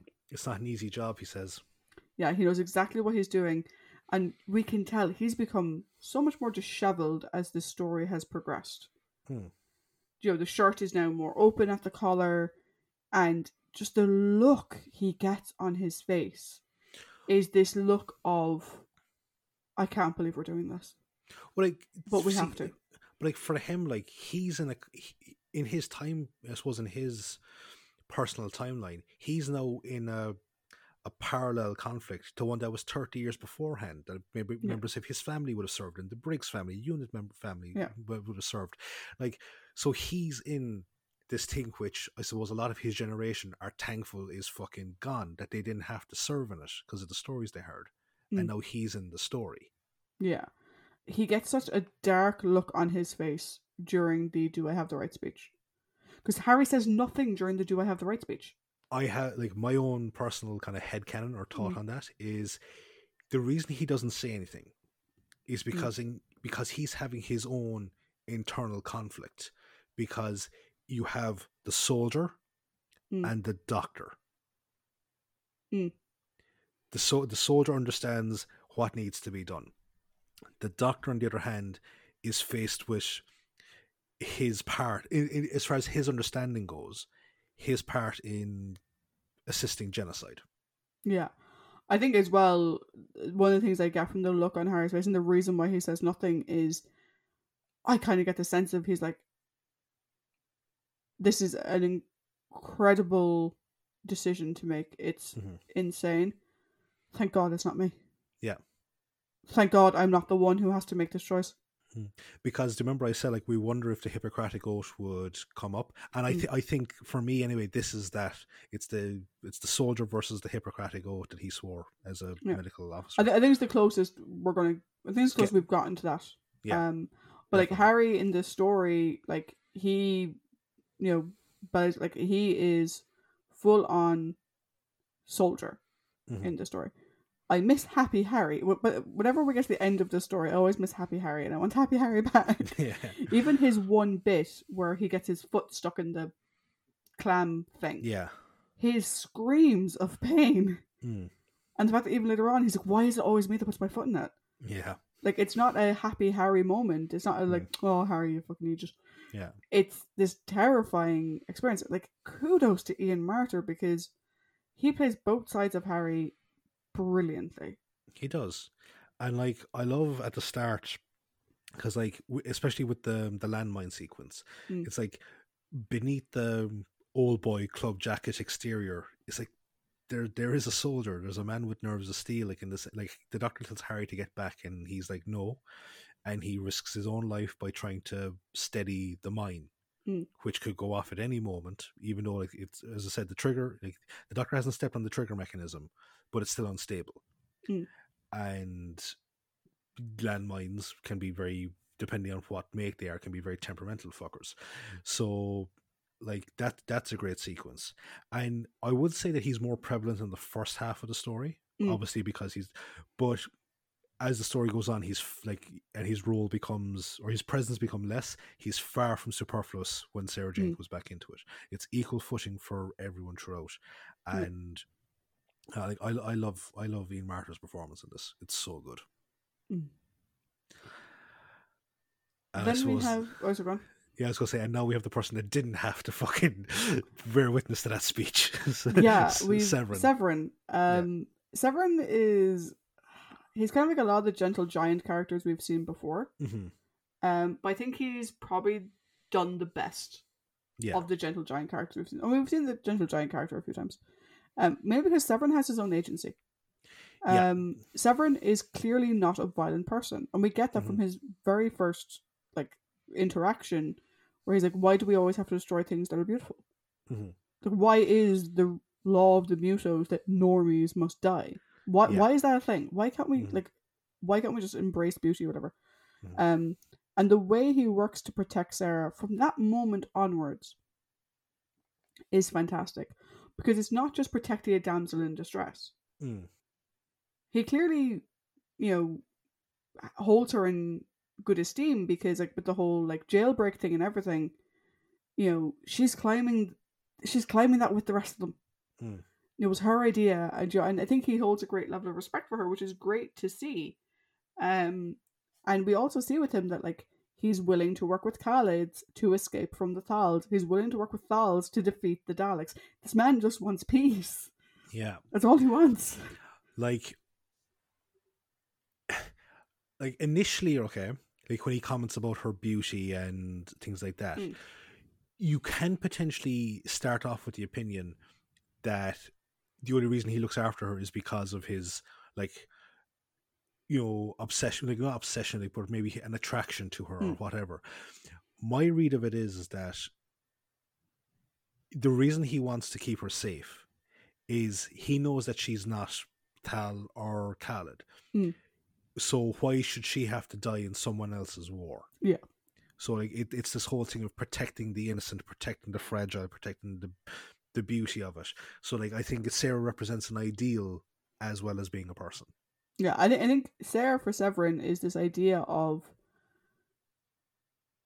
quote unquote normal life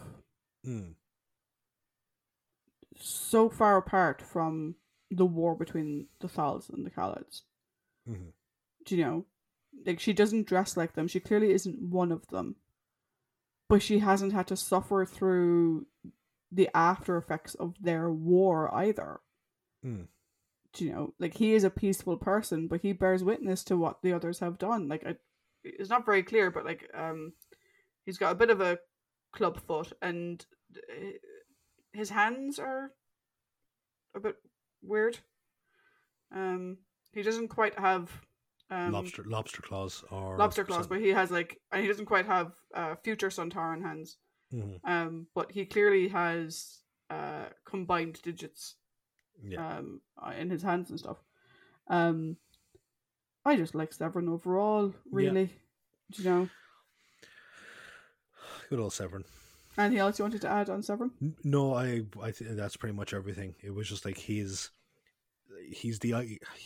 an ideology made come to life, I think. Mm.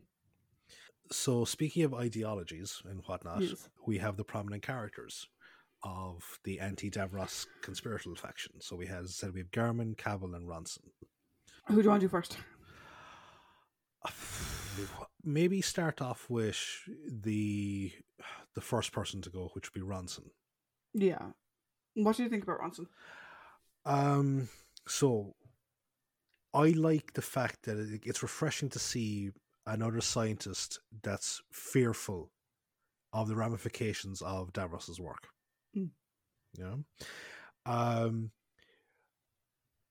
And obviously if we're talking about like fascism or Nazi allegories here, like, you know, he's a representative of those people that were serving their country and not the ideology. Yeah. He's a shrewd customer. Like the whole thing of Cavill coming over, like, you know, about the prisoners. He's like, I don't know what you mean. He plays everything close to the chest because of the environment that they're in. Mm. He doesn't take anything at face value. He's a smart fucker. I like that. And it's sad that he dies. Yeah. And it's to be used as a scapegoat then as well. Like, you know, he was the traitor. He betrayed our people. It's like to the unswayed, you know. Mm. Can you imagine how hard it is for Cavill and Garman to say, come over to our faction, you know, whereas, you know, oh, but Ronson was a friend of yours, Ronson betrayed our people, like trying to fucking, because the Davros is essentially, he is the Hitler in this scenario. Yeah. Like, so trying to go against his word, which is so firmly established at that point, I don't envy them. But I know I like the character of Ronson because he's not a cruel person. No, the thing I like about Ronson is that, like, he's not cruel. Like, he doesn't, like, he was originally just questioning them at his desk. Yeah. What's this? Mm-hmm. Where'd you get it? Yeah. You know, he is a natural scientist. Yeah. Do you know? And he doesn't just take things at face value. Mm-hmm. If something twigs in him that something is wrong, he will investigate it. Mm-hmm. Do you know? He knows that the Doctor and Harry aren't Thals or Khalids. They're not from Skaro. Mm. Okay, well, this shakes things up a little bit. I mean, Davros said there was no life outside of Skaro. Mm-hmm. But here I have evidence to the contrary. Okay, well, let's go with this. And his immediate reaction to the Dalek and to the very idea of it is very, very interesting. Mm-hmm. Because it sort of shows that, you know, yes, he is part of this elite, and yes, he's part of this terrible war, but he didn't start it. He's not pushing it forward in any way. Mm. He's just a scientist doing his job. Yeah. And he has a conscience, and he listens to it. Mm. So yeah, I was very sad. I think it was very sad to see Ronson die. I was very sad to see him go out the way he did. Mm-hmm. And I think that unfortunately, the way the character is set up, you kind of know that he's not going to make it through to the end. True, yeah. Just from the initial interactions that he has with Davros when he tries to save the Doctor and Harry. Mm-hmm. But it's still sad to see him go. Yeah. Do you know? Oh, no, absolutely. And then there's Cavill. I think Cavill is the smartest of the anti-Davros faction. I'd agree. He does not draw attention to himself. No. He is careful what he says, and he does not trust easily.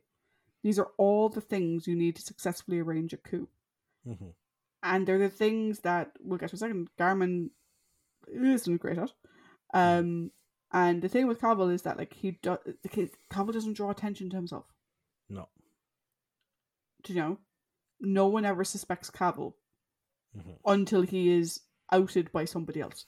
Mm-hmm. I think he's the best suited to be part of the coup, but he's also in many ways the least effective because he is protecting himself so much. Yeah. He doesn't take the risks the others do. And that's the thing, like I wanted to see that from him, like, because clearly himself and Ronson were friends. And he knows just how far Davros is willing to take things. He knows what Davros is like. And I think after seeing what happened to Ronson, coupled with Garmin's I'll say ineffective approach to the situation, I think Cavill probably should have been a bit more vocal. Yeah. Because if he had been a bit more vocal, the outcome would have been very different, I think. Yeah. I think Cavill, was working behind the scenes for a long time and whatever, but I think he did too much to protect himself. Yeah. And perhaps not enough to protect others. Yeah, I think in this, it's the nature of, I suppose, being a spy. If you think about it, like, when you work in the shadows, it's very hard to bring yourself into the light type scenario. Yeah. And then we have Garmin. Garmin is a great public speaker. I can totally see him getting a lot of people on his side, but oh, sweet suffering Jesus is the man an idiot. Yeah, like he's such a disappointment because like you get the impression that he's going to be he's a great leader, because of how he rallies people to him. But as the story progresses, you realize that this ideology that he has, it blinds him to the realities of the situation that they're in. Yeah. So, as cruel as this statement might sound, to me, he's just as responsible for the death of the anti-Davros faction as Davros himself is. Oh yeah, I mean, like, Garmin's... There's a moment in the story where I'm like, what the fuck was that about? Right? So, it's himself and two of the lads in white. Yeah. And they're coming down a corridor, and they're going to clearly attack some of the soldiers. And he says, violence is a last resort. And in the end, one of the scientists shoots one of the guards who's running away. And Garmin lambasts the man. I was like, what a waste. What did you do that for? Turns, opens a cupboard, takes out 2 machine guns, and says, distribute these to our men. Either you're willing to kill people to get what you want, Garmin, or you're not. You can't give out to a guy for shooting someone who was going to run away and report you he was going to run away and report you for trying to steal weapons. Wait, no, it wasn't the guy that was running away that he was going to shoot. Wasn't it the guy that was going to shoot his buddy? Yeah, it was something like that. Like, I mean, yeah, so there was a legit reason to shoot that guy. Which is even worse in the sense of like, and like, okay, you have, and like Garmin himself, despite his uniform, because he's in black, he says he's a scientist. He is the military scientific elite. Yeah, so he's part of the military component, the same as Nyder is. Yeah. But he is also a scientist. Yeah. So, like, but the other 2 lads are just scientists. So, in this struggle, one of the scientists sees his friend about to be shot, and he shoots the soldier. You can't blame a guy that isn't a soldier for fucking panic reacting. Also, you were attacking that soldier in the first place to steal weapons to give to everybody else. And when the scene cuts, we can hear those weapons being used. Yeah. Like, were you just expecting the guys in white to just stand there and be killed? It's just such a weird hypocritical thing. Like, you do feel bad for him, though, because as stupid as the man is, like, the way he gets played by Nider is just fucking ridiculous. Yeah. Like, Garmin was one of Davros's top men. He was clearly a top man on the Dalek project. Surely he knows how close Nider and Davros are. The idea that Nider would turn against Davros is ridiculous to the extreme and should always be treated with like a barrel load of salt. But still I feel bad for the end because he does show what the leader of the elite should have been. Someone who wants peace, but not at the cost of conscience. Because that's Garmin's thing. He's like, look, we have built terrible things to end this war, but we cannot lose our conscience. Do you know, there has to be a line. And even if sometimes we step over the line, we have to at least acknowledge that it's there. And that's the thing is like, if that right there, okay, it's the thing is like, Davros is he's a megalomaniac dictator, and he has shown nothing to contradict that. And if you're on a boat, you know, we have to fucking make up for the sins of the past, or if we have to acknowledge our crimes, this is an instant where you can add to that tally and fucking crim about it again later, because you're on about his great scientific acumen. He's like, okay, fair enough, but the man is a fucking psychopath. Yeah. Also, like, you know, Garmin won't push the big red button, which I love is just a big giant red button. Yeah. Garmin won't push the big red button. He's like, you know, we will continue the Dalek project, but as it was originally intended. Dude, scrap the current batch and start over. And that's part of his ultimatum at one point. He's like going, the ones currently in use are to be destroyed. It's like going, this button serves that fucking purpose. Yeah, so he's a bit of a hypocrite, and he's a bit weak-willed. He has all the ideology and potential, but he doesn't have the brains to back it up. No, he does. He's blinded by his ideology. Yeah, very much so. And I suppose now we have the villains. So we have Davros, Nider, and the Daleks. Now, even though they're in their infancy here, I would say, will we do Nider, Davros, Daleks, or Nider, Daleks, Davros? Nider, Daleks, Davros. Okay. Nider is an interesting character to me anyway, right? Because he is unwaveringly loyal to Davros, okay? But oddly enough, and no, this isn't to excuse him, but he never espouses the whole extermination mantra that we've heard Davros use, or even Raven use, because he was like, our battle cry will be the extermination of the Tal race, you know? I was like, but we never hear Nider espouse that. But it's interesting the fact he doesn't need to espouse it to be a completely fucking evil prick. Yeah. He makes me feel so uneasy every time he's there, and like, oh, the actor does such a fucking good job every time he's been there, and he's been in two other stories, and like, because we said, look, there was Silurians, which we fucking loved, and there was Invasion, which actually, you know, wasn't actually as bad as we remembered it being. But yeah, Peter Miles, sorry, I couldn't remember his name. He just makes you so uncomfortable every time he's on screen. He's so untrustworthy. He makes you feel kind of dirty. Yeah, that's it. It's like, I need a shower. And I also like as well, like, that his mind is constantly working. It's constantly figuring out the angles. And he is a constant challenge for the heroes. Like, even when, you know, they have him captured, and he brings him down to Davros's office, I'm like, nah, I'm sorry, there's something going to happen. Like, there's always an ace up the sleeve.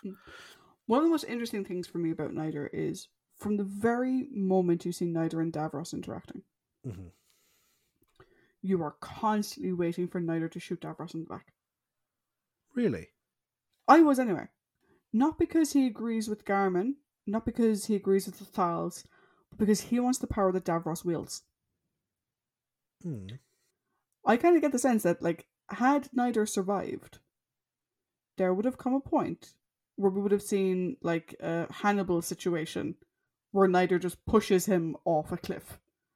It's Yeah. like, you've done all of this work to set up this amazing, like, super race or whatever. Thank you very much. Now, fuck off, you absolute psychopath. Because, like, there are moments where he looks conflicted about what Davros is doing. The fact that Davros destroyed the Khalid people by giving the Thals the formula. Mm. Like, Nider's clearly like, what the fuck are you doing? And he's like, okay, I will stay on this train for as long as it suits my purposes. But as soon as it's done, dude, you're falling down a hole and not being able to get back up. I think one thing that supports that, like, now that I think about it, is the Doctor pointing out that Davros relies on Nider for a lot of physical activity. Mm. But yeah. Sorry for another sponge bath.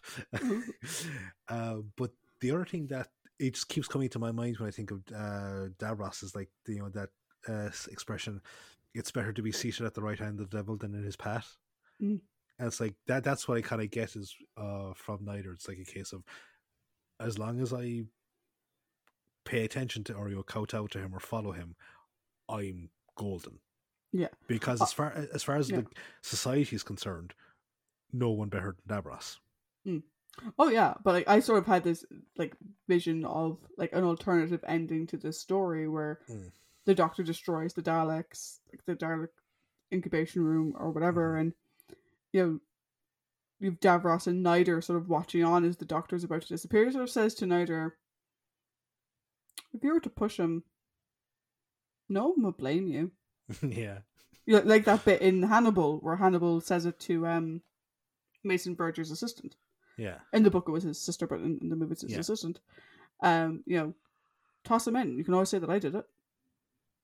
Yeah. And I can see if Nider had that option, being like, I can off him and someone else will take the credit and I get all the power that he once had. Mm-hmm. I can see him taking it. But with all that said, though, like, Garmin, you utter dink. Like, what made you think that the second creepiest man on your planet could be trusted? Yeah, no. Like, it's not even like that Nider is that convincing. He's not. No, he's not really convincing. not. He's not convincing in the slightest. It's like, oh God. And so the Daleks. These Daleks are probably the most interesting Daleks for me that we've seen in a long time because they are the first. Yeah. And we see them go from this purely like they even say they're voice controlled. Yeah. They're like they're like a physical AI almost at the beginning of the story. They kind of remind you of, like, the reimagined versions of the Cylons from Battlestar Galactica. Yeah. And it's they go from being that to at the end turning on Davros. And I remember the first time I watched this and I saw them turn on Davros, it was chilling. Oh, it's done so well. This idea of, like, you're not one of us. So, no, we're not going to do what you say. And that is so interesting as the building block of who the Daleks become. I find it way more interesting than, to be honest, the majority of the other stuff we've seen with them. But, like, one thing that what this one actually really, I don't know, I wouldn't necessarily reminded me, because it's been a while since I watched this story. But what it made me realize is that they always, like, okay, they talk about Genesis of the Daleks and the Daleks being Daleks themselves being a metaphor for fascism and Nazis. Genesis of the Daleks is actually, if you think about it's an allegory, whatever buzzword I want to fucking throw out there, for nearly every single movement or ideology or religion or whatever that exists today. In the sense of the supporters, the message gets diluted over time, Mm. and the modern supporters would completely fucking, like a great example of this is the Westboro Baptist Church. Yes. The to me, no, I'm no longer practicing, but I keep practicing Catholic, not practicing member of the Baptist Church. But like, to me, the core message of Christianity was love one another, Mm-hmm. as I loved you. So basically, be good to each other. Okay. Don't be a dick. Yeah, don't be a dick. But you have the Westboro Baptist Church, which is like, God hates members of the LGBT community. God hates, American soldiers, all this type of shit. And it's like, so by that rationale, and they say, oh, anyone that supports that is just as bad as them. They're like, an enabler, an idolater, or whatever. So it's like, so if Jesus came back and landed right in front of you, to him, like to them, he's no different than the fucking people that they hate at the moment, because he's espousing, love one another. And like, that's what it is the Daleks, which is like, Davros is their creator. Absolutely. Davros is the one that gave them their mission. Davros basically builds his own downfall because, nothing is superior to the Daleks. Well, you're not a Dalek. No, he's not. No, and it's such a wonderful thing, because like, there's so much stuff going around, and it's like, I also kind of use the thing of the Westboro Baptist Church, which is the founder of that church, Fred Phelps. The church excommunicated him because he started having a bit more of a relationship with members of the LGBT community. He did outreach and this kind of stuff. So they excommunicated him. So the founder of their fucking group, they kicked out because he no longer believed in the ideology he once espoused. So it gets fucking, and he, up until that point, he was the fucking be all and end all of shit. So that's why I love that final sequence, because it's so good, and we'll actually see it again, revisited later on down the line, which is the constant dilution of what the message, or the reinterpretation of what the message was, to suit the fucking. It's a very perverted whole thing of a good. Yeah, it's a perverted rationale, which is that here is your mission statement, but as the time goes on, the mission statement gets fucking reimagined or whatever, or taken too literally, or whatever the case may be. So, oh god, this fucking story is so good because of the stuff that it just brings up. So yeah, and see, and there's nothing else to discuss in terms of Daleks, because Daleks be Daleks. But it's like them. I am interested in how these Daleks were entombed for 1,000 years. The toxic wasteland expanded, and we had this petrified wasteland, which the First Doctor and Susan and Ian and Barbara find themselves in. And somehow these Daleks evolved to the point where they could build a city, which is great. But they went backwards in terms of being able to move on rock. They had to do the whole bumper car electric movement. No, spoiler note, this is going to be the last we see the Daleks for a couple of years. In terms of story wise, for us it'll probably be next year. I can't remember the story number, but another interesting thing is it actually, because sometimes they talk about change the continuity of the show, or the canon of the show changes over time. First time we ever meet the Daleks, we're told that the two groups were the Thals and the Dals. Yeah. So obviously, the 1,000 years, the story changes. Khalids, Daleks, Dals, Thals and Dals. That kind of, so it's a dilution of stuff. I've only seen the next Dalek story once, so I actually can't remember if they try and explain the regression. Because this is the thing, is technically in terms of timeline of the planet Skaro, it goes Genesis of the Daleks, and then Planet of the Daleks. This is trying to explain why technology in the prequel Star Wars trilogy seems so much better than the original trilogy. And it's no, it's a complete fucking clamped down on everything. So but that's technically the order that those three stories go. It goes Genesis of the Daleks to the Daleks to Planet of the Daleks. But speaking of the non-Dalek, so question for you: does it look like he's giving you the finger? Yeah. Yeah, that was So- the first thing. I've thought this about Davros forever. It is the first thing I wrote down in my notes. It's just me or is Davros' chair constantly giving everyone behind him the middle finger. So to explain to people, right? Davros's chair has a metal back, and it has up until it reaches the shoulder blade region. Yeah. It's a complete metal plate. Mhm. But then when it goes up, it follows the spinal column up as a single plate, but then the rest of it laps over the shoulders. So it looks like a fucking middle finger to everyone walking behind him. Which is walking, eat my dust, bitches. But yeah, no, I have had the exact same thing about Davros' chair for years. And I can't not see it every time he turns around.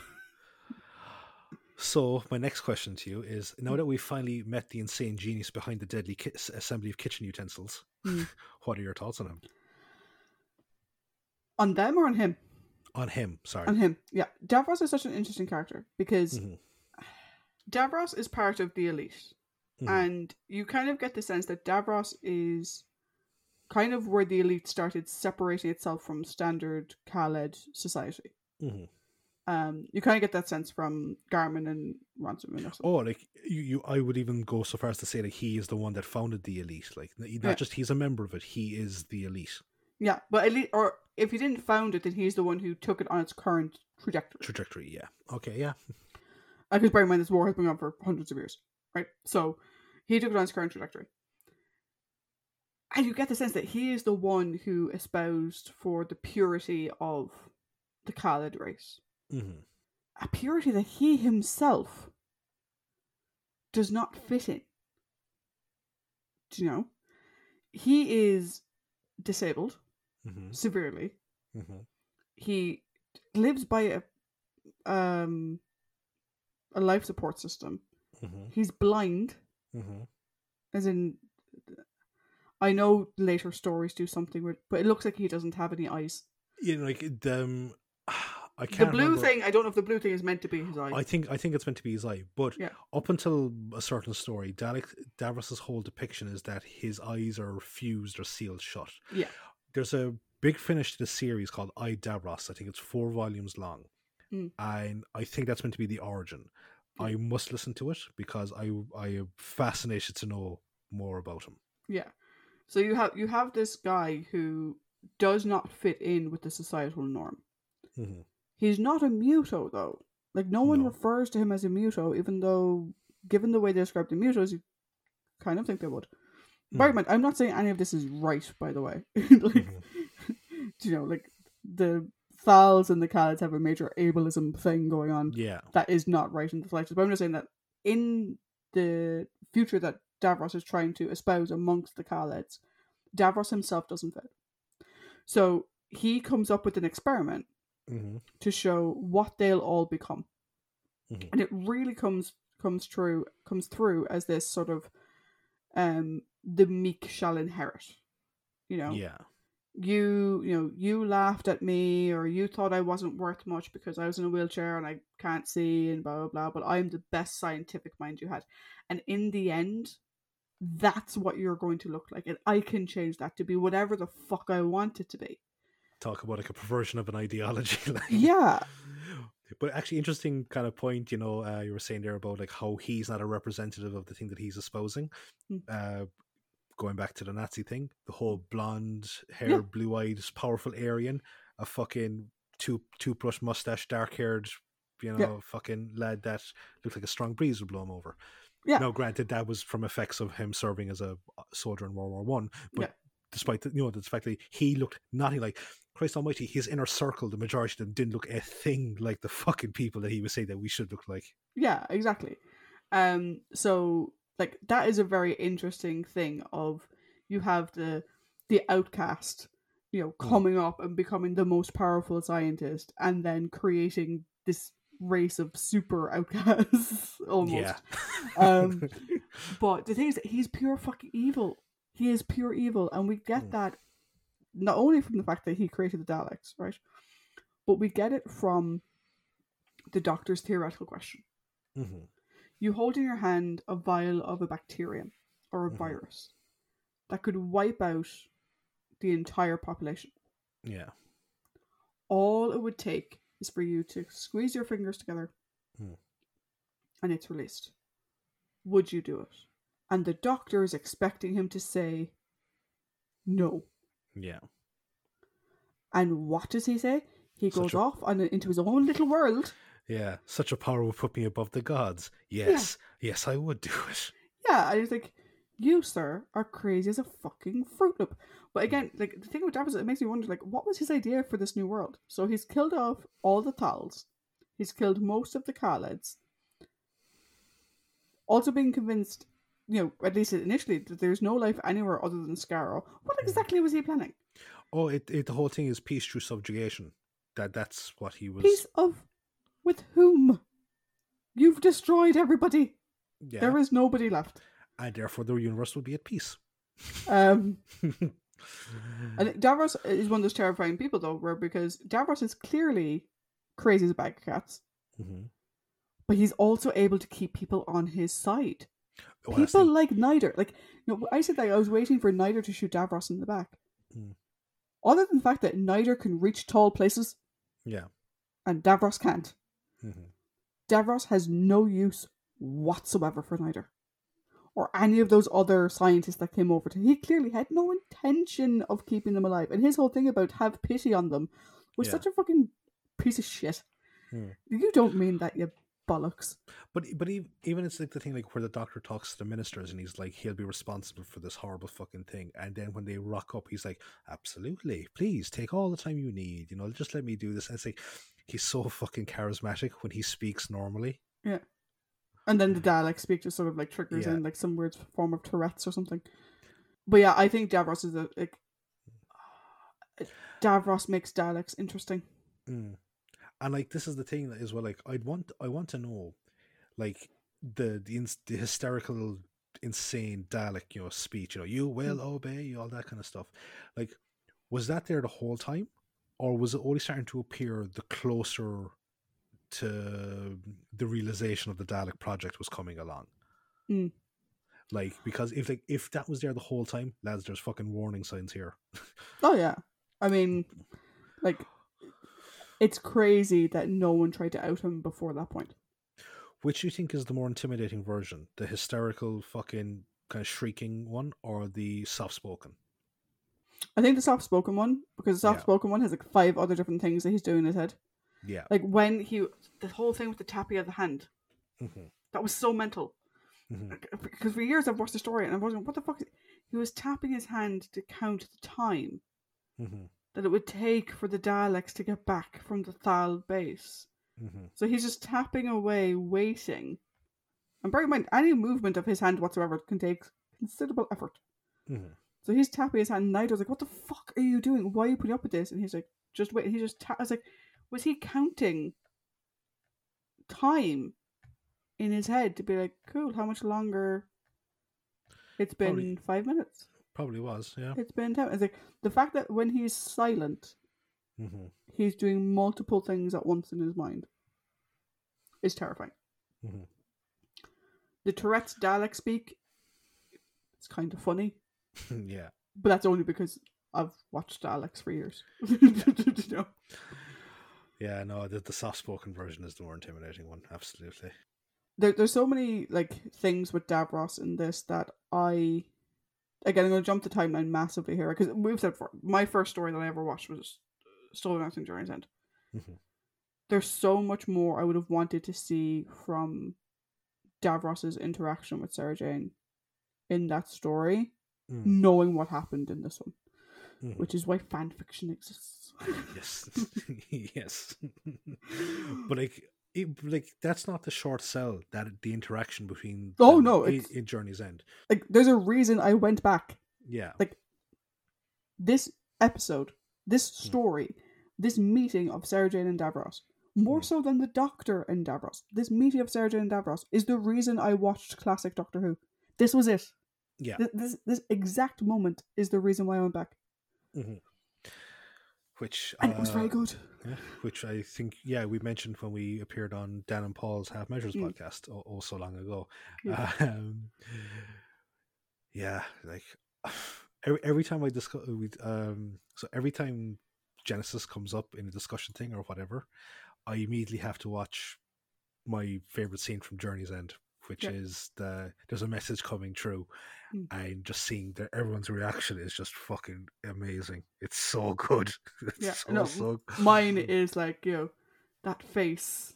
Yeah, I know it from somewhere. Yeah, it's like, you were there in Scar in the very beginning of my career. She's like, Sarah Jane Smith, remember? And I was like,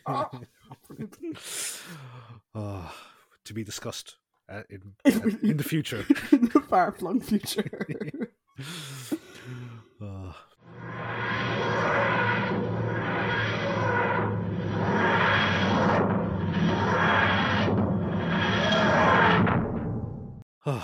So we have come to the beginning. The end of the beginning. That's what it is. The end of the beginning. So as always, we'll give our story, our thoughts and score it a 5. I think you went last week, or did I go last week?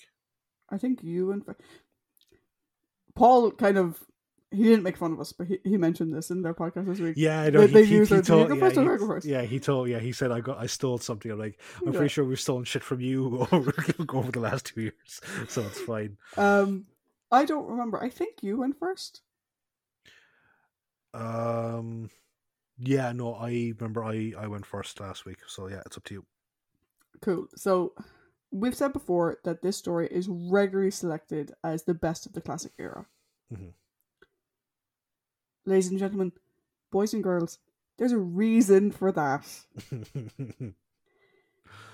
Bearing in mind, I am not the biggest fan of 6-part stories. I've made this very clear. Mm-hmm. I get bored.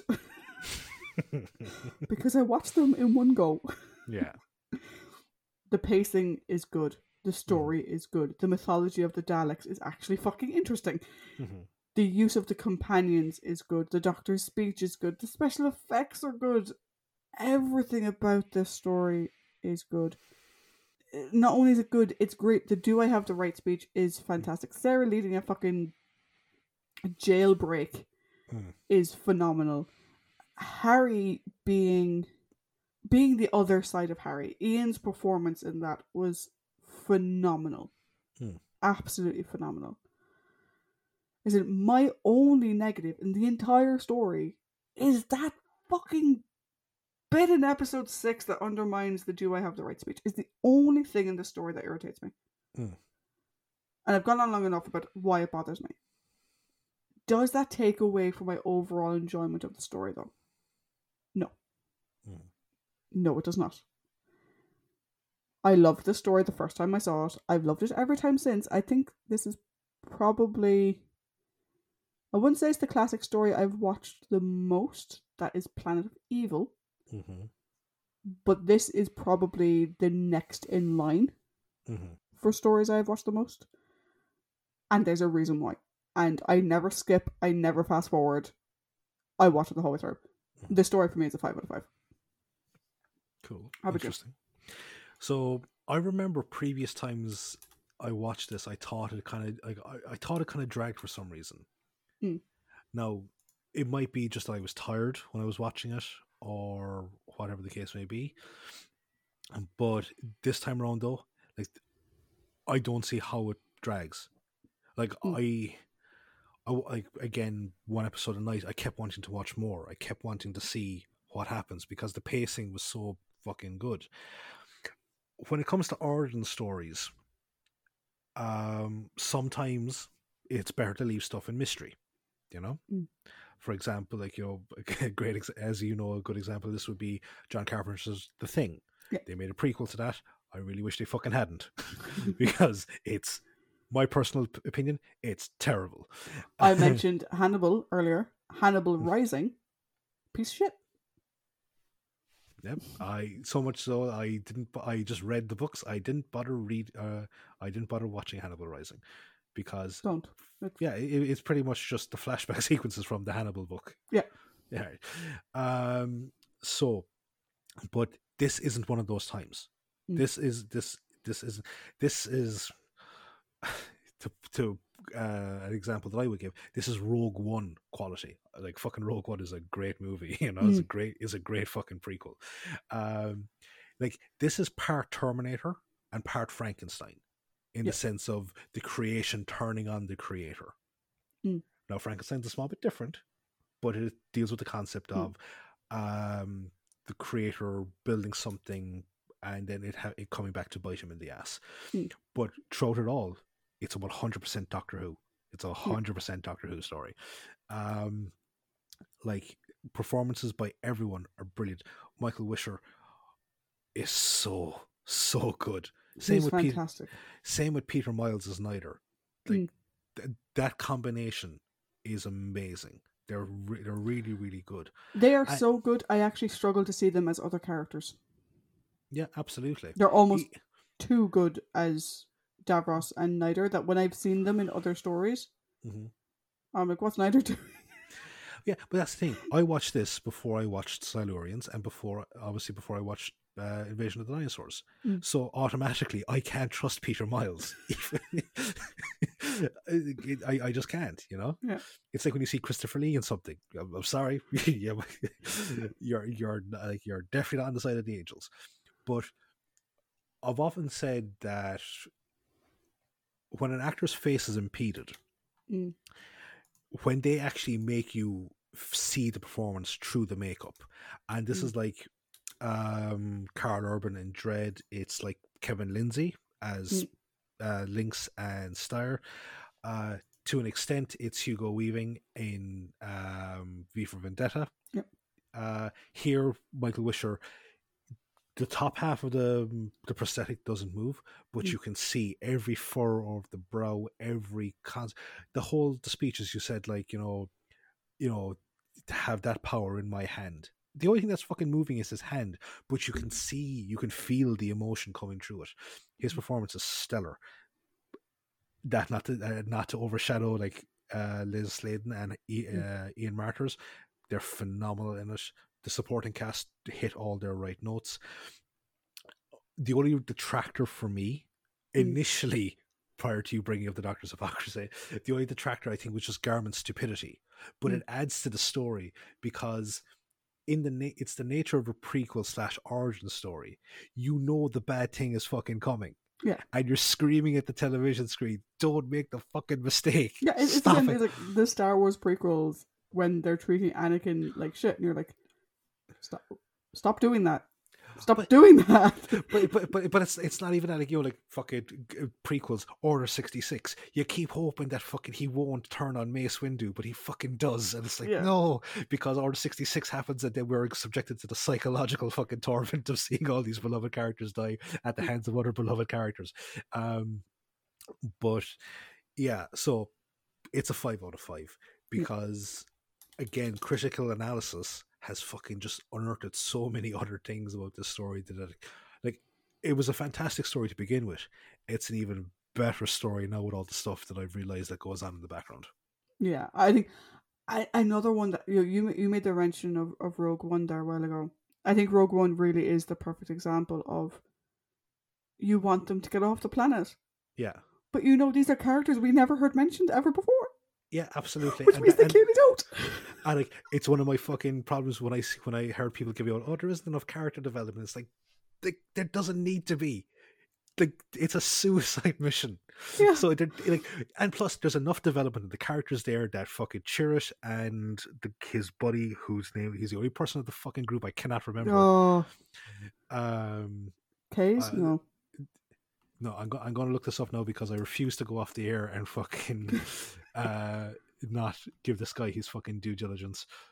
But Baze. I knew it was something A's. Yeah, but those two guys, they have for the limited time they're there, there's enough fucking character development to make you feel emotionally invested.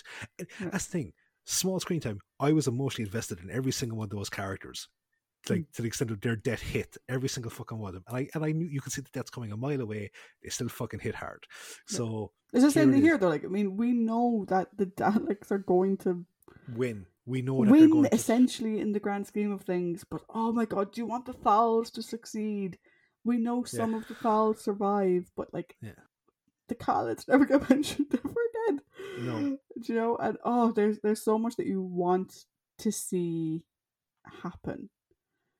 in a sense, I'm really glad we didn't get to see any more Khalids, because if we did, the ramifications of their deaths, like Jesus, we talked about the massacre characters like that were really interesting, and that story doesn't exist anymore. So we don't see their deaths on screen, but we fucking hear it, and that is horrible. But even like, you know, you're talking about like things that we've realized, like by the fact that this is a prequel to like the second story ever, is, you know, the whole idea of the fucking radiation, the, you know, the beasts that live in the water that killed fucking half the Thal group that was going on the mission with Ian and Barbara. There's something there. Those are clearly things that came from Davros's cave of shite. Do you know what I mean? Exactly. Like. Those clams survived, and they bred. That's just scary. But yeah, no, I think this is fun. Like, to give it some context, right? This season is currently a 4.81, with the lowest scoring story being last week's Sontaran Experiment, with a 4.5 and a 4.25. Like, this season is one banger of a season. Yeah. And, you know, I made the comment, like, back when we were doing Time War, that, like, I don't want to give Olive Sarah Jane's story the 5 out of 5 because she's my favourite character, but, like, her run on the show was good. Tom's introduction, like, for an opening season of a Doctor, they set him up massively to succeed. There is no question of the Doctor's character in these first 4 stories. But like I was thinking in terms of like we talked about like how the ratings that we've given episodes, it might be a poor reflection. Like I don't think I've liked an entire season. Well, we still have one more episode to go. But like I remember I enjoy parts of the Space Museum, but I love season 2. I love William Hartnell's second season. Like, you know? So, and granted, like there's parts of that fucking thing that I have negative scores given because of story decisions. But in terms of like the performances and everything, I love that season. So here it's a case of just because the fucking score is higher on average doesn't mean I don't love that season any less. Yeah. But we'll have to see, does season 12 stick the landing? Because next week we have a story where we'll see, do the TARDIS crew make it back to the TARDIS? Do they make it back to Space Station Nerva in Revenge of the Cybermen? I wonder who the villain is going to be next week. It's Vira. Vira's gone off the reservation completely. Oh, God. So, until then, guys. Bye. Bye.